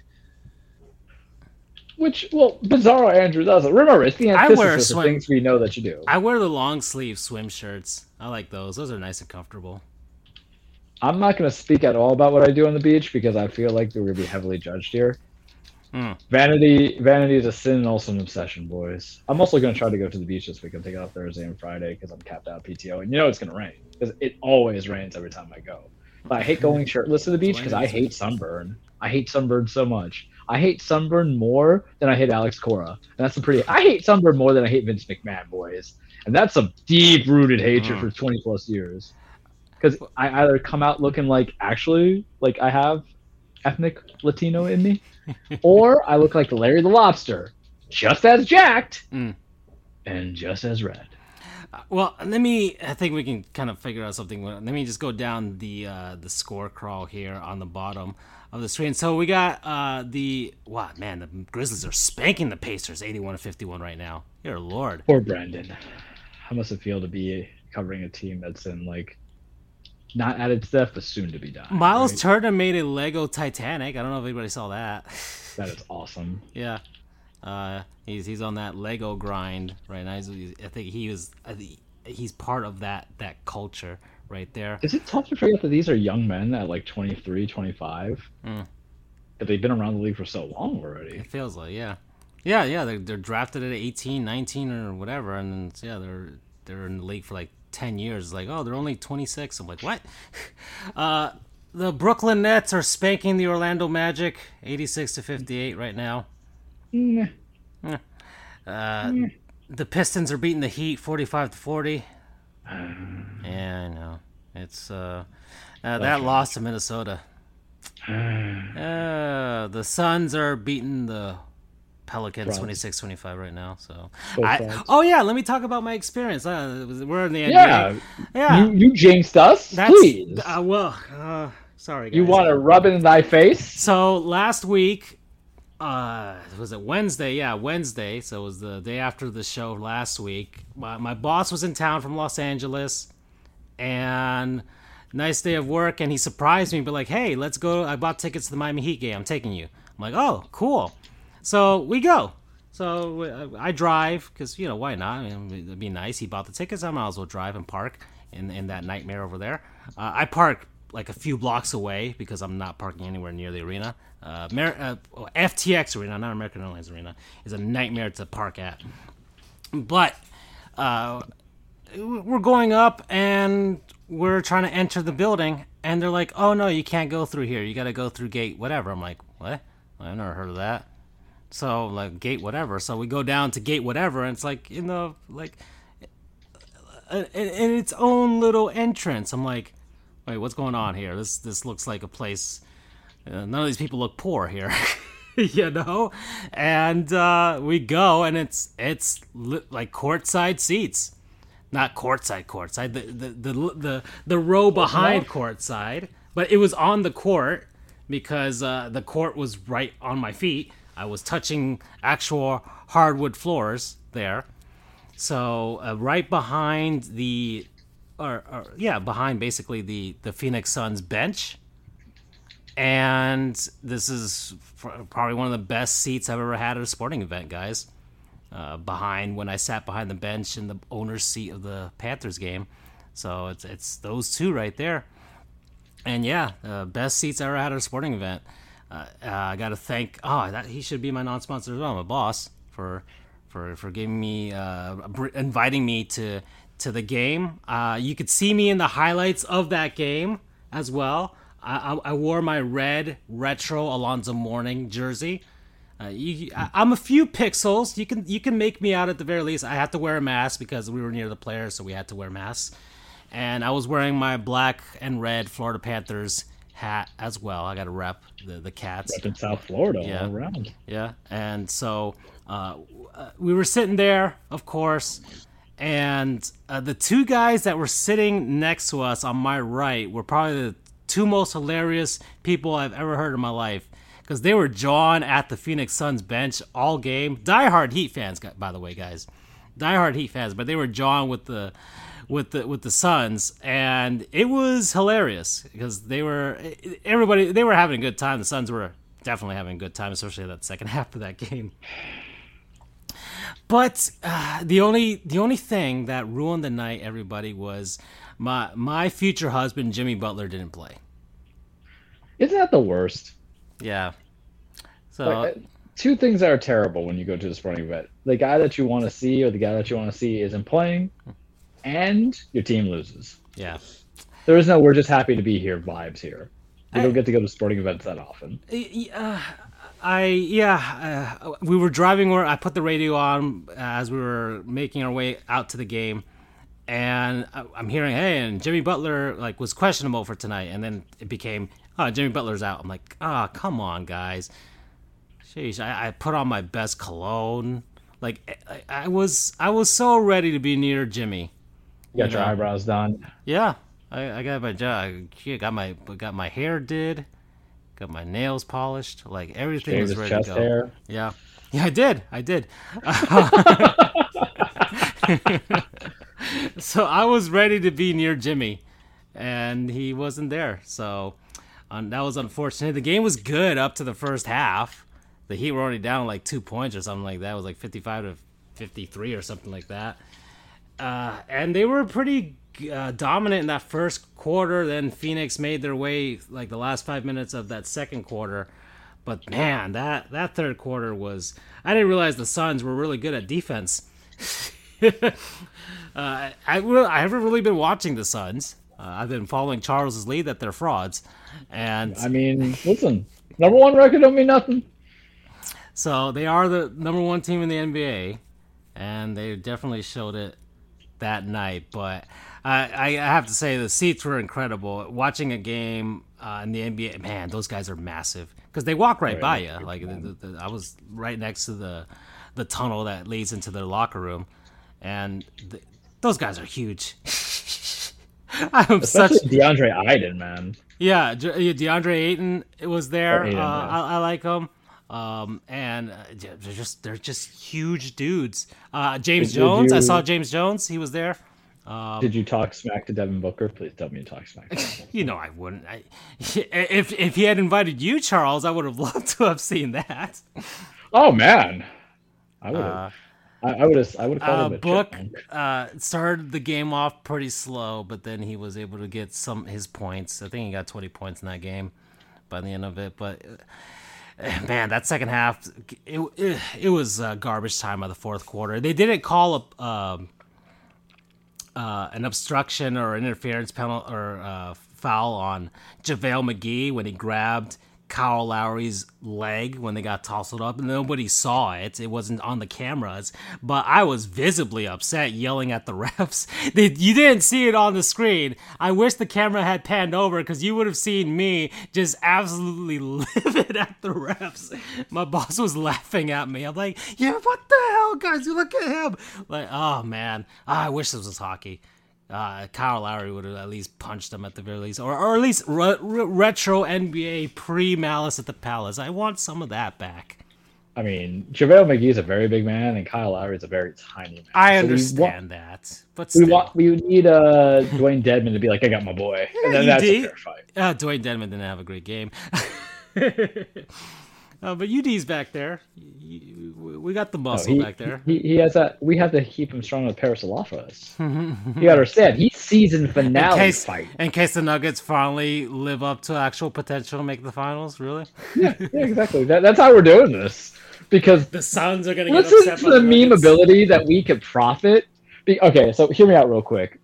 If, hypothetically speaking, it is the Heat and the Nuggets, you know what we have to do with the Paris Salafas shirt? We have to do an add-on of the Miami Heat logo of the ball and the sun thing. Oh, like you know, to make it into an asteroid. Yeah.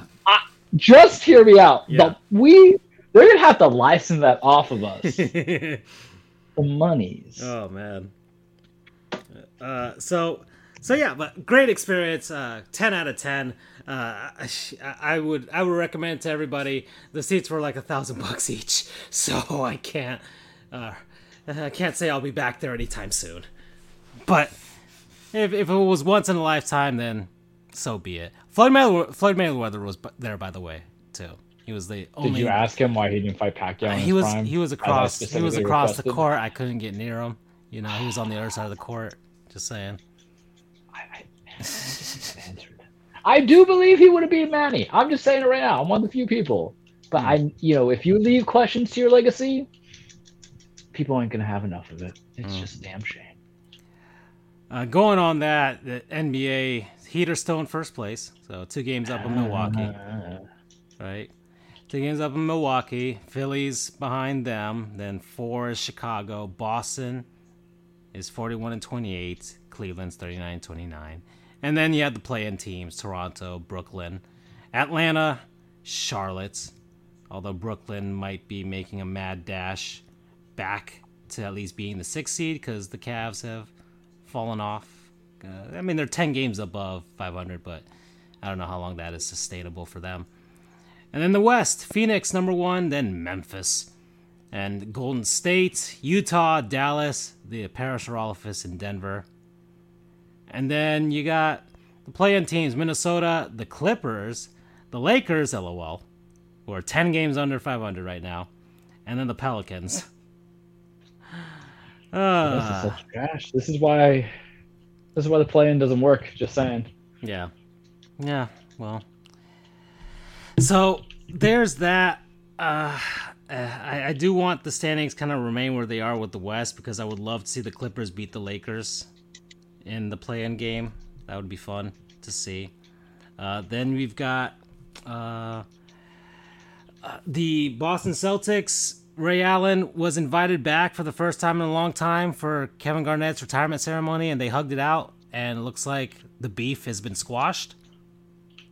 But is it? Or is it just the pressure because the NBA 75? I honestly think it was that. I honestly think it was that. I feel like KG saw... I mean, people saw the reaction he had.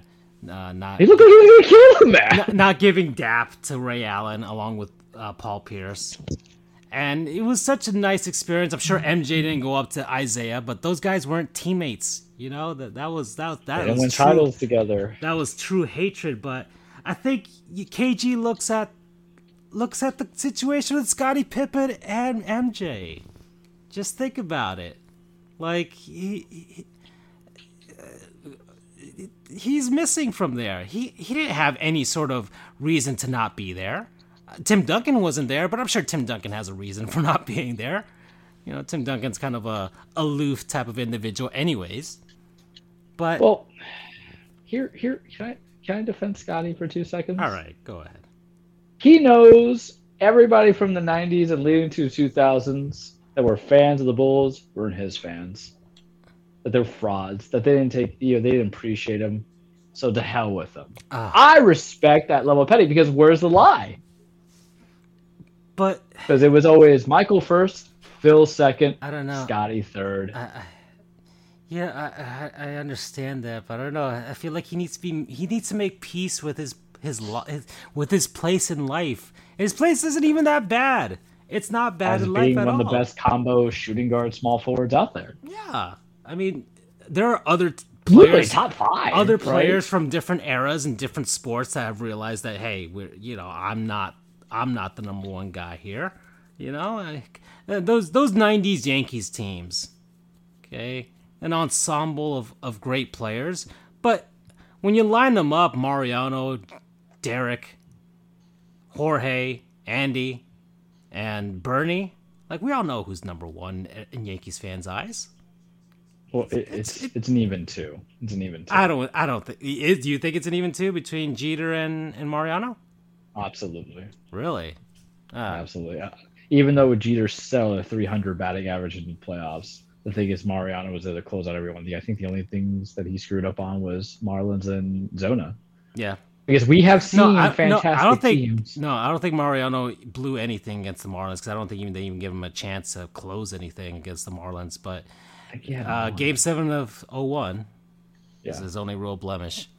And even then, the game was tied. It wasn't like he blew the save. It was just he couldn't maintain the tie. But also, you know what the thing is, to kind of make it merit to Scottie, is that what is a playoff hero? You know, we're talking about the Aaron Boone bomb heard around the world that leads you to the World Series. People remember that. You can't recall any of what Scottie did, even though he foundationally built and established that team to get you to those 6 championship wins, whereas we remember Michael Jordan's, flu game. So I get it. I understand. Okay. But Ray Allen and Kevin Garnett, the thing is that I feel like they've buried the hatchet. I feel that was strong. The beef itself should always be with Danny Ainge, because he was the one dangling Ray Allen like trade bait every season. And maybe he was like, they don't work with Rondo, so this got to go. And then he left LeBron. Of course, he was going to leave LeBron. He wanted to go out on top, and he did. Yeah.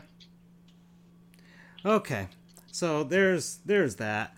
But I'm glad it happened. NBA is really based on the personalities in the game, and it did feel wrong that they were shunning Ray Allen of all people. I mean, like Ray Allen, like this is a Hall of Famer, or important to that big three. Like they don't do it without him, especially was it his game 4 of that finals that they finally won, like and he went off. So they really don't do it without him, and because I mean, you think about those guys, and okay, Rajon and Perk maybe on the second tier there, and then you got Glenn Big Baby Davis who can't even get courtside seats, unlike me, you know. Poor Big Baby. Yeah, get the hell out of my chair.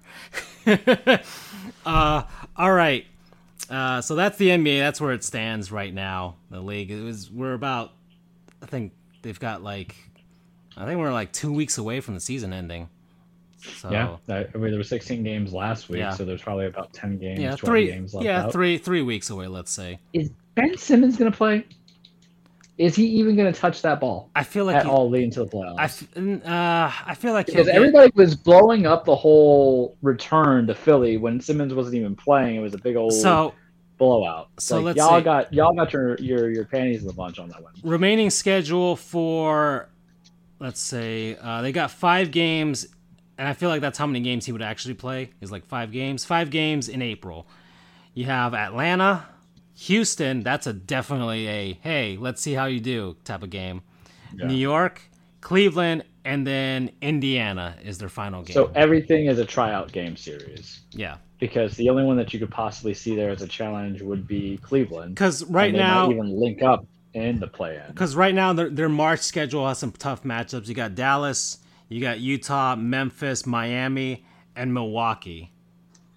So, unless you want one game to see what he's made of, but I wouldn't bring him out against any of those teams. The only scrubs that you can have him against is Portland, Charlotte, and Detroit at the end of the month.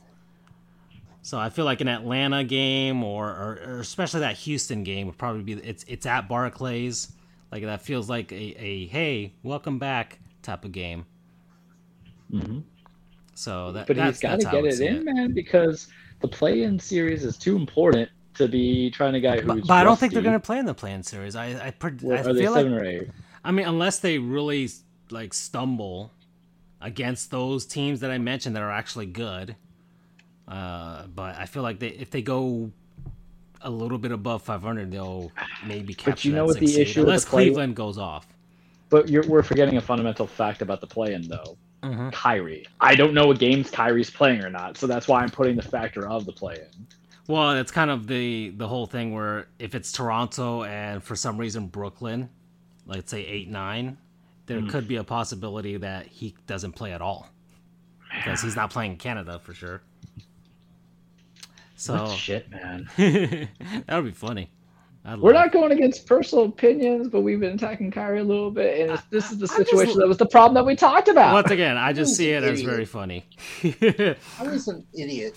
I just find it very funny.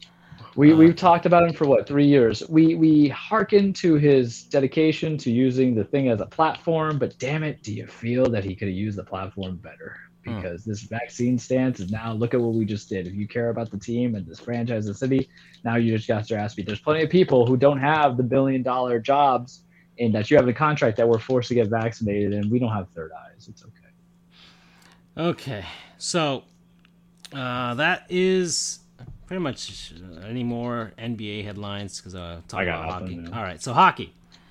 So hockey scores right now. So Toronto is up 2-0 on Dallas. Boo. Arizona's up 5-3 on Montreal. That is a tank bowl matchup right now between those two teams. Those are the two worst teams in the NHL. Anaheim and New York, end of second, they're tied 2-2. The Rangers, I meant. The Islanders are beating the Capitals 2-1. The Predators are up 1-0 versus Pittsburgh. Winnipeg is up 2-0 on Vegas. And the Bruins and Blackhawks are just starting their game in Chicago. And then later on tonight, we got Edmonton versus Detroit, New Jersey versus Vancouver, and Colorado versus Los Angeles. Standings right now, Atlantic Division, the Panthers are still first place, 4 points ahead of Tampa, and 7 points ahead of Toronto, who continuously are embarrassing themselves, and their fan base is also embarrassing themselves. They played the Heritage Classic over the weekend, which is the outdoor game played in Canada every other year. It was played in Hamilton, Ontario this time, so outside of Toronto, over at the CFL Stadium over there. And the Leafs got their ass handed to them by the Buffalo Sabres, which is really funny to see. I'm really happy about that. So the Leafs making a big, grandiose event, basically the Tim Hortons Cup, because Tim Horton actually played for both of those franchises before he unfortunately died.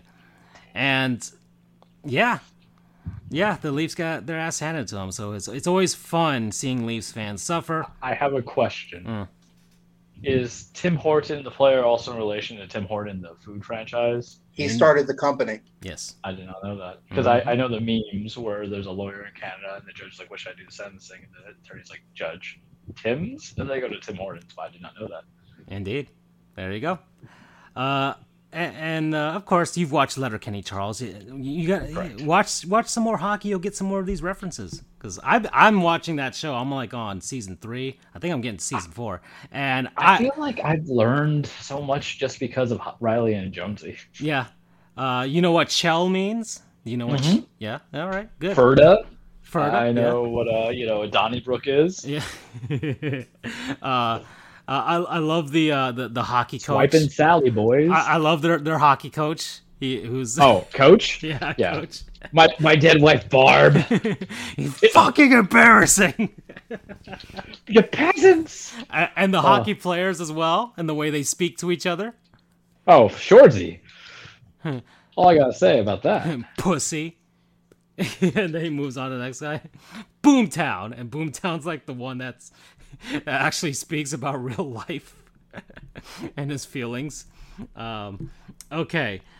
Metropolitan Division, Carolina is first place, 87 points ahead of Pittsburgh. They're 6 points up on the Pens. The Rangers are 79 points.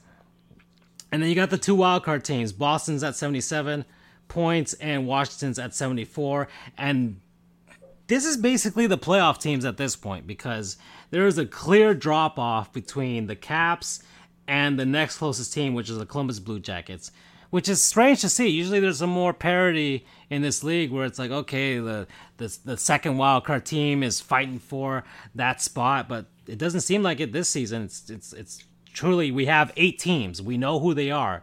And unless the Jackets go on a massive run with 22 games left, or the Caps fall apart, which would be fun to see for me from a geopolitical perspective, then yes, that would be fun. But it seems like these are the teams. This is Florida, Tampa, Toronto, Carolina, Pittsburgh, New York, Boston, and Washington. And we'll see. And the seeds, well, we'll see. We'll see who wins the divisions. But it's looking like Carolina's going to take the Metro the way they're playing. And the Panthers are hanging on for dear life to get those douches from Tampa to... Man, why can't you guys just suck again? Huh? Andrew, why can't you just suck? You've won 2 already. Why do you need 3? All right? Trying to be like trying to be like the Oilers and the Islanders, and the Habs. Okay. Western Conference. The Avs are clearly the best team in the West, like by far. They're the best team in the West, and man, if this isn't the year for them to win the Western Conference, then I don't know when is. Because yikes, they are good. Their division, they're way up on St. Louis with 76 points. Minnesota's got 72. They're the 3rd seed in their division. Pacific, you got Calgary in first place. The Los Angeles Kings have resurrected. They're in 2nd place, 5 points behind them. And then the Edmonton Oilers are there. They're figuring out a way to stay relevant and things like that, but there's always a possibility they could fall off because they are on that teetering brink right there. Because first wild card is Nashville. They got 72 points, kind of a small but all right cushion ahead of the Vegas Golden Knights, who have 68 points. And as the aforementioned, I talked about Edmonton. They're flip-flopping between the Golden Knights and them in that 3rd seed. And then right behind there's no drop-off. You got the Dallas Stars, who are a point behind those two teams at 68. They got 67 points. Vancouver is still in the running with 65 points. Winnipeg at 64. Anaheim's got 64.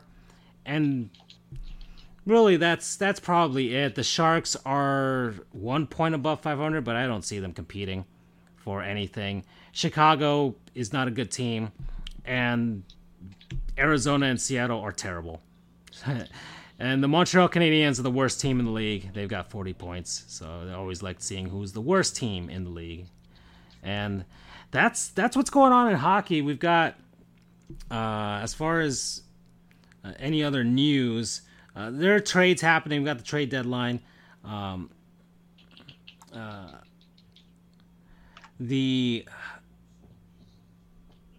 see. I'm trying to...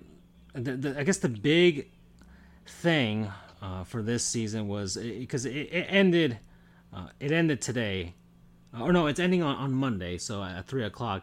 The big star that is out there is Claude Giroux of the Philadelphia Flyers, and there are a lot of teams in the running to try and get him, feeling that he would put them over the top, and it would give him at least one more shot at a Stanley Cup, because he had a shot in 2010 when they lost to Chicago, and he's now on the other end of his career, and this might be one of his last shots if he doesn't move to a actual good franchise. So the Panthers are in the running.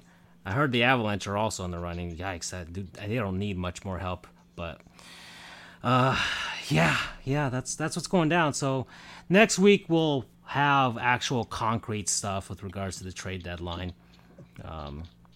I think the Panthers are looking for a little more help on defense, but having Giroux there to kind of put them over the top with the offense, because they have the best offense in the league, maybe you can make up for the lack of defense and still somewhat shaky goaltending. But Sergei Bobrovsky has done better, and Spencer Knight is doing fine as a rookie, and he's getting more work because we keep sending him down to the AHL to get some work. But yeah, and then we'll see. But next week I'll have more concrete stuff on the trade deadline when we have everything go down. Anything else, guys? Before we move on to what I assume will be the cage, I wanted to add something in. The women's college hockey playoffs has begun. I just wanted to tell you the thoughts of our dear buddy BU. He gave me a little bit of the rundown of what's going on. I'm just going to quote him verbatim here. So the tournament expanded to 11 teams for some reason. It's been well received because it created competitive matchups in the octo and quarterfinals, with Syracuse pressuring Quinnipiac for half the game before the Bobcats finally pulled away.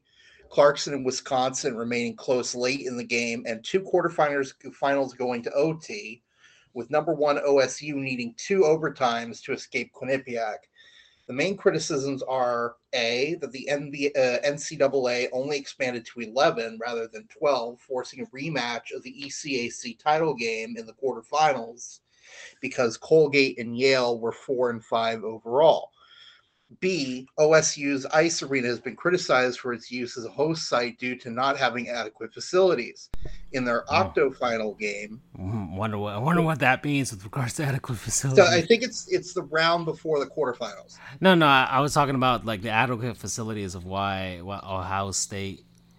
Well, it says Quinnipiac had to use a locker room in the attached field house. Okay. Because OSU only has 2 locker rooms. Okay. All right. So the building is not. Yeah. Okay. So I posed the question, why did they only expand to 11? And he said, because the NCAA basically hates running this tournament and always done the bare minimum.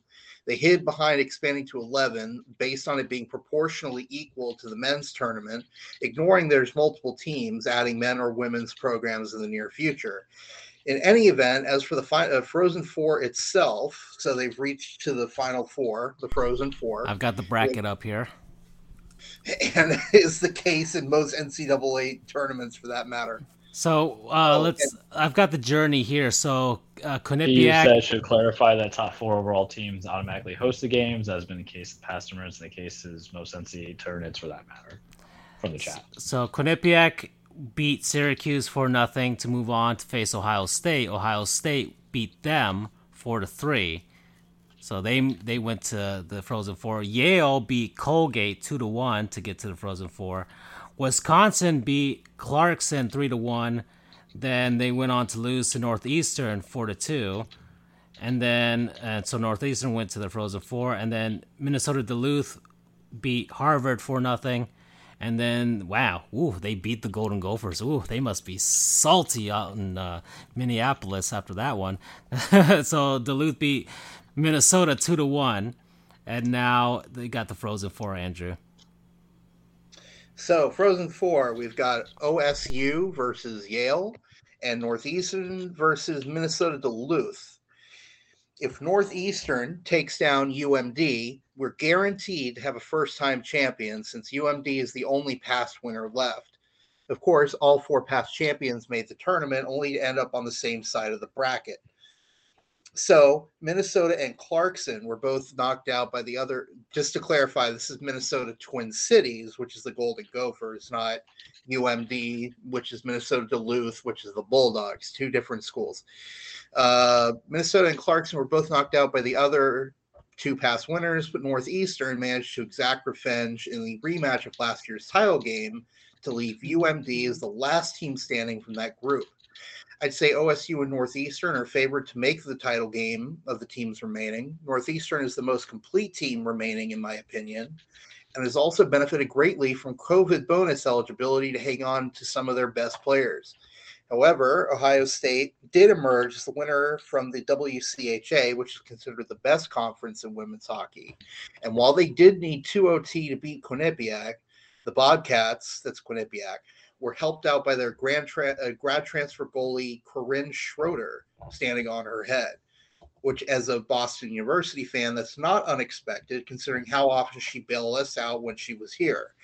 I don't really know enough about UMD to say much about them, but they are kind of hit and miss and have been for the last few seasons, tending to finish in the middle of the WCHA. Yale seems to have gotten better despite taking last year off.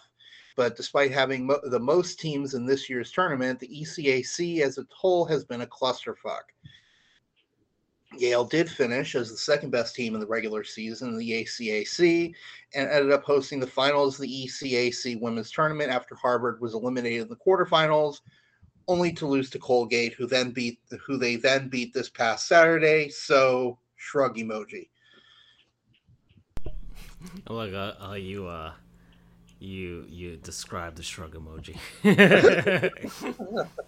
Well, he sent it. I know. He sent the shrug emoji. So that's the only way to know that. But okay. Has the men's tournament started? No. According to him, the conference tournaments are still running. I see. Here we are. And I believe he said selection show is this Sunday. Mm-hmm. So that'll be interesting to watch. BU, while we have you, do you have any kind of predictions of who's gonna make it as? So we got not some the automatic games qualifiers, here. but as the at-larges.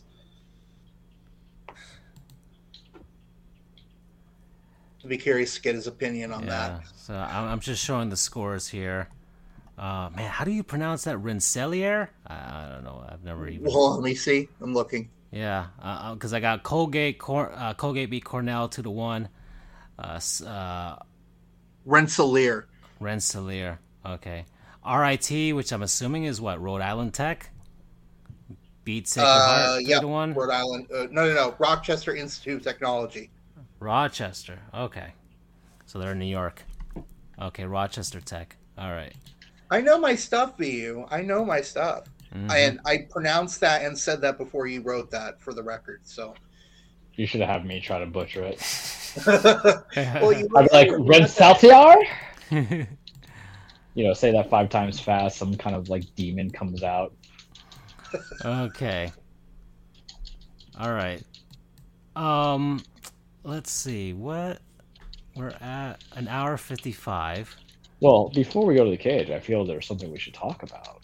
What are we missing? I mean, it's going to be very brief, but it's the ultimate FU to all things. Oh, yeah! The huge unretirement announcement. Forgot about that. Yeah.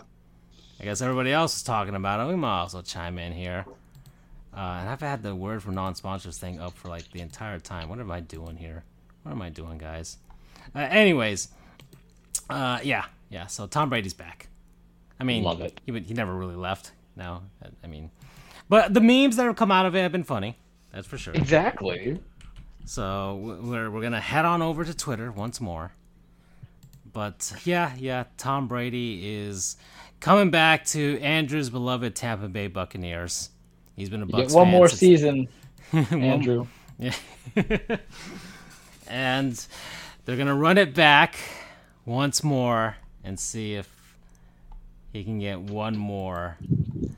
But the memes that have come out of it have been great because the whole thing with Tom Brady and his kids and being a family man and all that stuff has kind of been great. And I like the memes here. Brady, after his kids accidentally changed the channel for the 5th time, him walking out. Got Jalen Waddle being drafted here. Tom Brady spent 2 months with his wife and kids and said, "Fuck this."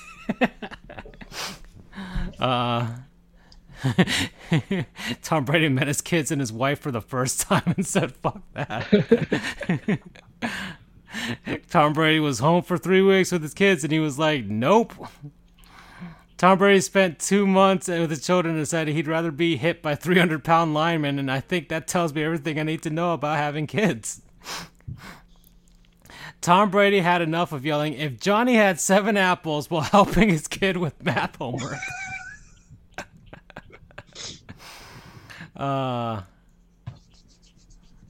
I feel like Tom just didn't want to retire the same season Big Ben did, because I do feel there's that ego to play. I like this woman's perspective. I'm seeing a lot of Tom Brady was sick with his wife and kids tweets. Maybe Giselle saw him try out annoying new hobbies for 3 months while attempting to rediscover his life's purpose, and she told him to get his ass back on the football field. There you go. I love the jokes, and obviously I'll never be able to read his mind, but I wanted to give my, accurate take, what I think is actually going on. I think that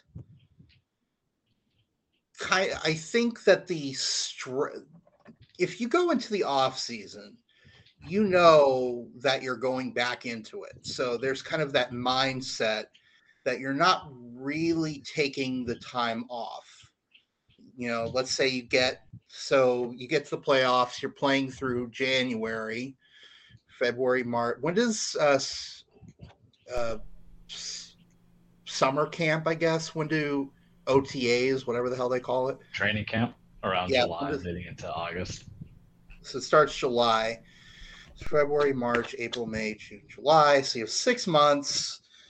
And although in reality, you really don't, because you kind of have to keep yourself in some sort of shape.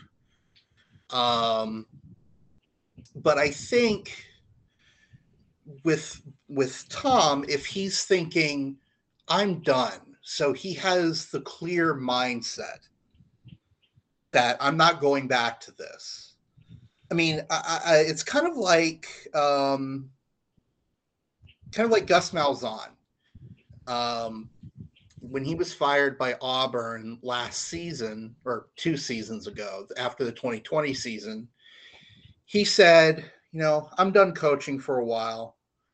I'm going to spend a few years, taking it easy, relaxing, maybe do a television gig during the season, but I'm going to take it easy for once. I've been coaching nonstops for the past 20 years. But then it kind of, after taking, a couple of months off, he gets that itch that, maybe I'm not done yet. So Brady takes those 30 days, or what, 40, was it 44 days? Yeah, it was close to like 2 months, but more like 4 or 5 weeks. It's like 4 or 5 weeks where his mind is truly clear for once since high school, really. Not even, because you're playing nonstop for 30 plus years when you go all the way back to high school. So finally he gets to take a break for 44 days.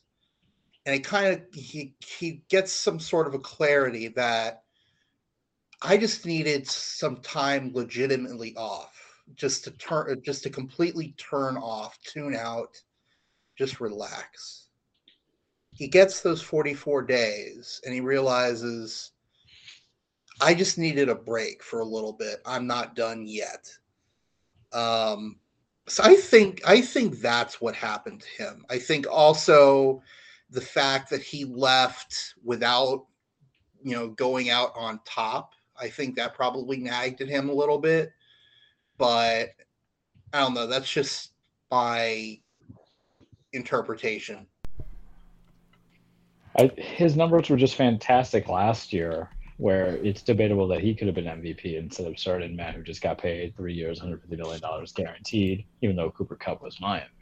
But if you're going to go out going on top, and if his whole purpose of a contract was he signed like I think a 2-year extension last year, you go one more, and that's fine because the talent is so there with everybody. Not only did they tag Chris Godwin, they re-signed Carlton Davis, Ali Marpet retired, but they got in Russell Gage, who was the leading receiver from the Atlanta Falcons. So I don't know what they're doing in Atlanta. Just take Matt Ryan in the back and just Ogeller him if you just don't want to sign anybody for him. My God. But this is the striking position because there's really nobody I see that could be as dominant in the NFC. And I think a certain Twitter person said, "Oh, market the Buccaneers won't go to the playoffs, but they will go to the playoffs." Andrew, with Brady back into it, it's just such a good team. But go ahead and come back because his level of play at 45, 46 was vastly superior than the other quarterback that he retired supposedly at the same season with Big Ben, who was a walking shell husk of a human being playing quarterback. Yeah. Yeah, for sure. I feel like he also probably wanted that real retirement tour. You know what I mean? Yeah. Where you get the presents and all that stuff. That's what he wants to. Let him get it. Yeah, let him announce, hey, this is truly my last year. So all the teams that I'm visiting, y'all can find your unique presents to give to me. That's what. Let him have his flowers. Yeah. Okay, guys. So that's the 2-hour mark. So you know what that means. And man, this is gonna get. This feels like this is gonna be a bit of a bummer to start out. But Charles, you are the master of these ceremonies with regards to the cage. So let's head on over there. Hey yo. Welcome, everybody, to your weekly Truplex The Cage with Charles. Remember, wrestling is not fake. It is scripted. It's a stage fight. It's a song and dance. It's about champions, establishing their legacies, continuing the furtherance of their championships. It's about men and women beating the holy hell out of each other, establishing their legacies, chasing titles, chasing championships, beating the holy crap out of each other. We can't orchestrate out about that. It is a soap opera. It is a ballet. It is also very real. And very, very, very, very, very humbling to a degree. And it is also, we hate Vince McMahon. That's our common core factor. But we love and we appreciate the people that are in there. So this is going to be a little bit of a different show, different segments. You guys don't need to worry about what's going on at AEW and WWE and New Japan Cup still going on. Third round qualifiers. I'll make my prediction now because I haven't done that a bit. It's going to be Zack Sabre who wins that one. Let's see what happens there. Impact. Know that I'm watching Impact for all of you, so you don't have to. No, Impact's actually been pretty decent, but it's kind of tough. WWE building up to the road to WrestleMania. I am super, super, super ready for AJ Edge. Let's go into the harmony and the fun stuff, guys. Edge has changed his theme music, Andrew. No longer is You Think You Know Me, and then we get Metalingus by Alter Bridge kicking in. anything like that, it goes dan, dan, dan. Now he is Mr. Blue Man with the light in the background. He turned heel a couple weeks ago with, doing the concerto. You're 5 steps ahead, Francisco. Do that. Concerto on AJ Styles. That's the WrestleMania match that I care about. I only care about 2 matches right now. Now I'm fully invested in maybe the stories for the other ones will develop, but I am all for Brock and Roman if we're going to get that Hell in a Cell match, and I'm all for AJ Edge. And it feels like it's not going to be a one-time match. We're going to lead to SummerSlam. We're going to change the factors, but I've sent you guys some of the promos. I'm super excited for it. Sami Zayn's doing fantastic work. He's shooting with Johnny Knoxville, and we might even get a enjoyable match out of it. Some people hate WrestleMania because of the fact that there's no real wrestling in it. It's more sports entertainment, but it's been like that since the beginning of WrestleMania. Mr. T was on WrestleMania. You have the actor who plays Zeus in Over the Top. Was it Over the Top? I think so. Hulk Hogan's movie in there. You have Muhammad Ali was a special guest star. You had Cyndi Lauper. You have Jake Logan or Logan Paul or whatever those guys are. I don't care much about them. You had Mike Tyson in it. There's always some kind of big entertainment because this is WrestleMania, so you need to have that sports entertainment. You got Stone Cold Steve Austin maybe coming out to go against Kevin Owens. I'm for that. It's not going to be a match, so that's why I'm not highlighting it as something to be of pure greatness. But Owens is kind of doing some of his best work, and he also kind of lifted on a very, very heavy day. But wrestling's been tough on the cage. The cage is structurally weak because let's start with last Friday. We talk about wrestling is real, right? And you know how people say, oh, it's all fake. What would you say about a man who's almost 300 pounds landing straight on his neck, on his head? Because that's what happened Friday to our boy Big E. Not Big E, not Mr. Power Positivity, Charles, that you love so much, who has his theme song by Wale, the former WWE champion, who didn't get a fair run into it, multi-time tag champion, longest record breaking with the New Day for the tag teams, former Intercontinental champion. Not that Big E, who's also NXT champion. Yeah, that Big E. He had a match with Ridge Holland with the debuting Pete Dunne, who's now renamed as Butch. I'm not showing it on the video version of the show because yeah, it's kind of rough. It is. It's not squeak. I don't know. I see like photographs that people cut up. So what do I know? But it's pretty graphic. Mm-hmm. First off, I hate Vince McMahon because Pete Dunne, who we love, he's over in NXT. He gets called up to the main roster, and they renamed him Butch.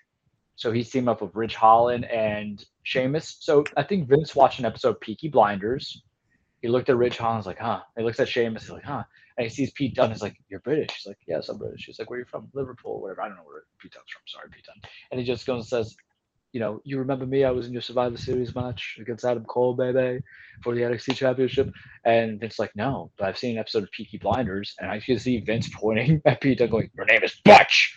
And he's like, but my name is Pete Dunne. Your name is Butch, and you like it. And then he just has to accept it because he signed that contract. So in this match, it's Big E teaming up with everybody, and it's against Ridge Holland. So they're on the outside. Ridge Holland does a belly-to-belly overflip on him, and Big E doesn't land on his back. He lands straight on his noggin. So here's the thing about power moves. Power moves are fantastic when it's someone who's like 300 pounds, like Ridge Holland, that's lifting someone who's like my weight at like 154. Maybe 155 after eating at Wendy's, right? But when Big E is like 300 pounds, gravity is a bitch. Gravity is a pain. And then the body, you could be powerlifting it. I can deadlift 300. I've done it. I can't lift 300 pounds over my head. I'm going to get hurt. The person behind me is going to get hurt. And unfortunately for Big E, he got hurt. And I'm not going to try to blame Ridge Holland. There's a lot of people who is blaming Ridge Holland. It's not a move that necessarily I think a lot of people could pull off. It's just one of those things where we need to question whoever's producing the matches if there's a comfort level about bellying somebody over the head when they're 300 pounds being lifted over versus someone who's my weight. So because neck injury is devastating. Yes, you have some people that have, for every Stone Cold Steve Austin who got a neck injury, came back and did it, there's a Darren Drozdov who, for Droz, who's also known as Puke, broke his neck and became quadriplegic because of running powerbomb from D'Lo Brown. And that was just it. And Stone Cold Steve Austin broke his neck by Owen Hart in, doing the sitting down pile driver that really busted it up. It's risky. It's dangerous. Could have been avoided. Sure. It's not on Ridge Holland's fault at all. But really maybe we have to kind of eliminate some logic in here, unless you're like Brock Lesnar, who I think could lift, Atlas over his body. So there's that. And then we're gonna hit some of the sad stuff, right? We're ready for this. We have to ready for this because you gotta help out. So you heard me say, "Hey yo," what does that mean? For anybody who watched wrestling, who watched WCW, "Hey yo" is Scott Hall, Razor Ramon. So Razor Ramon's dead. Scott Hall's dead. That's how I'm gonna open this up. He had surgery on his hip, I believe. There came some blood clots. He had triple heart attacks, and then was on life support. They took him off life support, and he died like yesterday. Who knows when he died, but they had confirmation that he died. So it's kind of like a spur of the moment thing. So I'm just gonna give the highlights. I don't know how to approach it. It's kind of like the Brody death, but the Brody death like came sudden, but I had like 4 days to prep out, and we know I was a mess.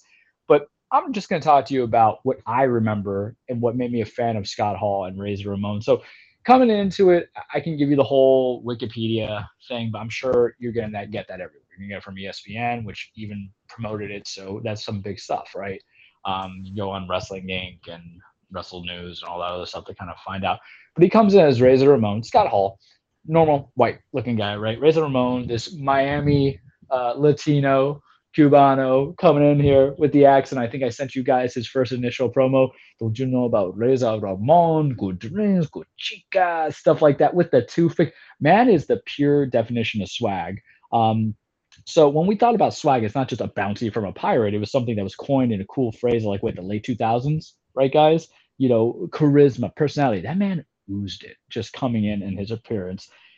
Fly chains, greasy hair, the toothpick, the bad guy, the seminal bad guy, walking in with his arms raised out, really just machismo and cool. And it was awesome, man. Like anybody who, if Mr. Perfect had the gum swap when he sat down and swiped it, Kurt Hennig, Scott Hall had the toothpick and he flick it at you.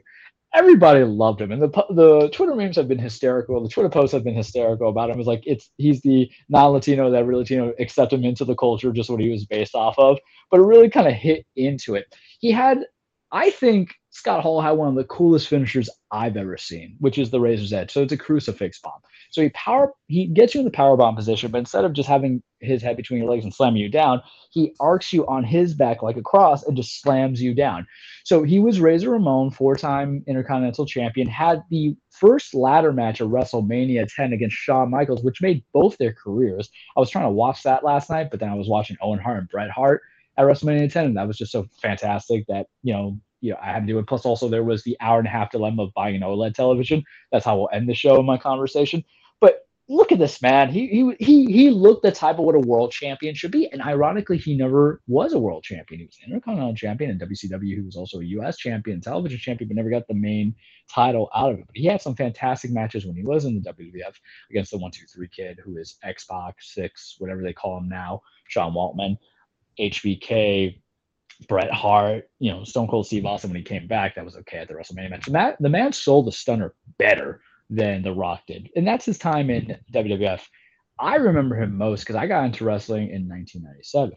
I remember him the most in the NWO, the New World Order. And you boys know I love me some NWO. I have a black and red NWO shirt for the Wolfpack, for the Outsiders, him and Kevin Nash. And then I have the black and white, the original NWO, and he was the OG. The reason why Scott Hall means so much now to the wrestling world, how people are just jumping ship to AEW or WWE and they're doing it for the paycheck? It's because Scott Hall and Kevin Nash were the ones who were able to get the first big paycheck after leaving WWF. Why does this matter? So when WCW, before billionaire Ted, had bought out NWA, Vince was buying up the territories. Wrestling used to be broken off into territories, guys. It was the NWA Mid-Atlantic. It was the NWA Northeastern, National Wrestling Alliance, for those who want to know what acronyms are. So Scott and Kevin, their contracts going up. Ted Turner's like, hey, boys, come over here and we'll pay you millions of dollars. And one of the things that they were getting was guaranteed downside contracts. What are downside contracts? In the event of XYZ, you're going to get this guaranteed amount. Because what's been the thing that has been controversial the last 3 years, are they independent performers, right? So Scott was the first one to go to WCW. He came into the invasion. He showed up on Monday Night Nitro, still with his Razor Ramon accent, making it seem like you want a war, well, it's coming for you. And then he formulated with Kevin Nash to make the Outsiders, and they showed up at Bash at the Beach with the Hulk Hogan turn to create the New World Order, the NWO 444 Life. And if you ain't NWO, you're nothing. Scott was the big proponent of it. He had the hey yo after every single thing that he was doing. He had the survey says when he was coming out there for Thunder. He one time for the bad guy, or my favorite one is he would say I'm the bad guy, but he would give one time for the good guys. It sucks. He was 63. There was a lot of trauma that came into it. Scott Hall killed a guy, right? I'm going to say that right now. How you view what I say may cause some controversy, but there's a fantastic 30 for 30 that I encourage people to watch of how he dealt with that. He had his hardships and his trials and addictions to alcohol and other things because of that. With that backstory, I don't want to propaganda it, but there was a bar fight, some guy brought out a gun, self-defense was came into it, and he was cleared of those charges. But there's a lot of trauma, and that's the thing that what I appreciate from Scott Hall is that even though they're playing imaginary characters or scripted characters to make, they are human beings. They're connected. They're not carnies to a degree. Wrestling, in a sense, is a carny program. As I talked to you guys, the same thing of how I told you about Brody and how I give this whole long gestating thing about it is that about what his struggle was coming into it to be a wrestler and to enjoy people. Maybe, whatever it was for Scott Hall is maybe, I would imagine, this is speculation, so for anybody who was thinking I'm trying to put into a dead man's shoes, I'm not, but I'm thinking that to go and perform for people, doing for the fans, and to feel love and reflect into the community must be very fulfilling, rewarding when you've had actual legitimate trauma done to you for actions that might not have been of your own fault, right? So that's a humanistic standpoint. But I remember just being that kid, 1997, coming into wrestling, because I went from New York to, Polk County, Florida. So, the hillbilliness was coming to me real quick. Like, Venom on Spider-Man, I was like, all right. But, there was a guy there. It was him with the toothpick, and we're doing this, and we're going to go one time for the bad guy, right? One time for the good guys. NWO for life, do the signs for the 2 sweet signs. My paralegal's been messed up. I told you guys little meme or little group chat that I sent in that I told my paralegal to come with me to court and play Razor Ramon's theme song. It sucks. It tells you a few things. And like I did with Brody, I'm gonna kind of do a reminder. We're going to get a little real here for a second. Because in life, you ain't got anything guaranteed. You can have it today, gone tomorrow, in that sense. And the few things to kind of remember, I'm going to steal from Scott Hall's Hall of Fame speech, because he was inducted twice, one's the NWO and one as Razor Ramon, is that, to really make it a bridge, dreams do come true, work on all that stuff, but, bad times don't last forever, but bad guys do, because he's the bad guy. And I would kind of tell people is that if life's short, enjoy, experience, go from there. Things matter, right? Eat that kind of food. Tell that guy or girl that they matter and they're important to you, because you never know when you can say that to that person again. And then more importantly, buy that OLED television, because, hey, when you die, you can't get buried with possessions. So don't be like me, who sticks around and stares at something for an hour and a half and wondering if you should do it, because sometimes for 3 years you have to go for 2 years. But you know what, man? Sometimes you need time to grow and acknowledge when it's time to go for something, and that matters too, as as it is. So one more for the good guys, Scott Hall. All right. Okay, so that's it for us this episode, everybody. So thanks for listening, and I think we'll see you next week. This is episode number 11 of normally 12 that we do, so I'm assuming next week will be the last one before we take our normal break. Okay, guys? We good with that? Sounds good to me. All right. So, yeah. So, see you, everybody. See you next week. Bye-bye. Bye, guys. Take care.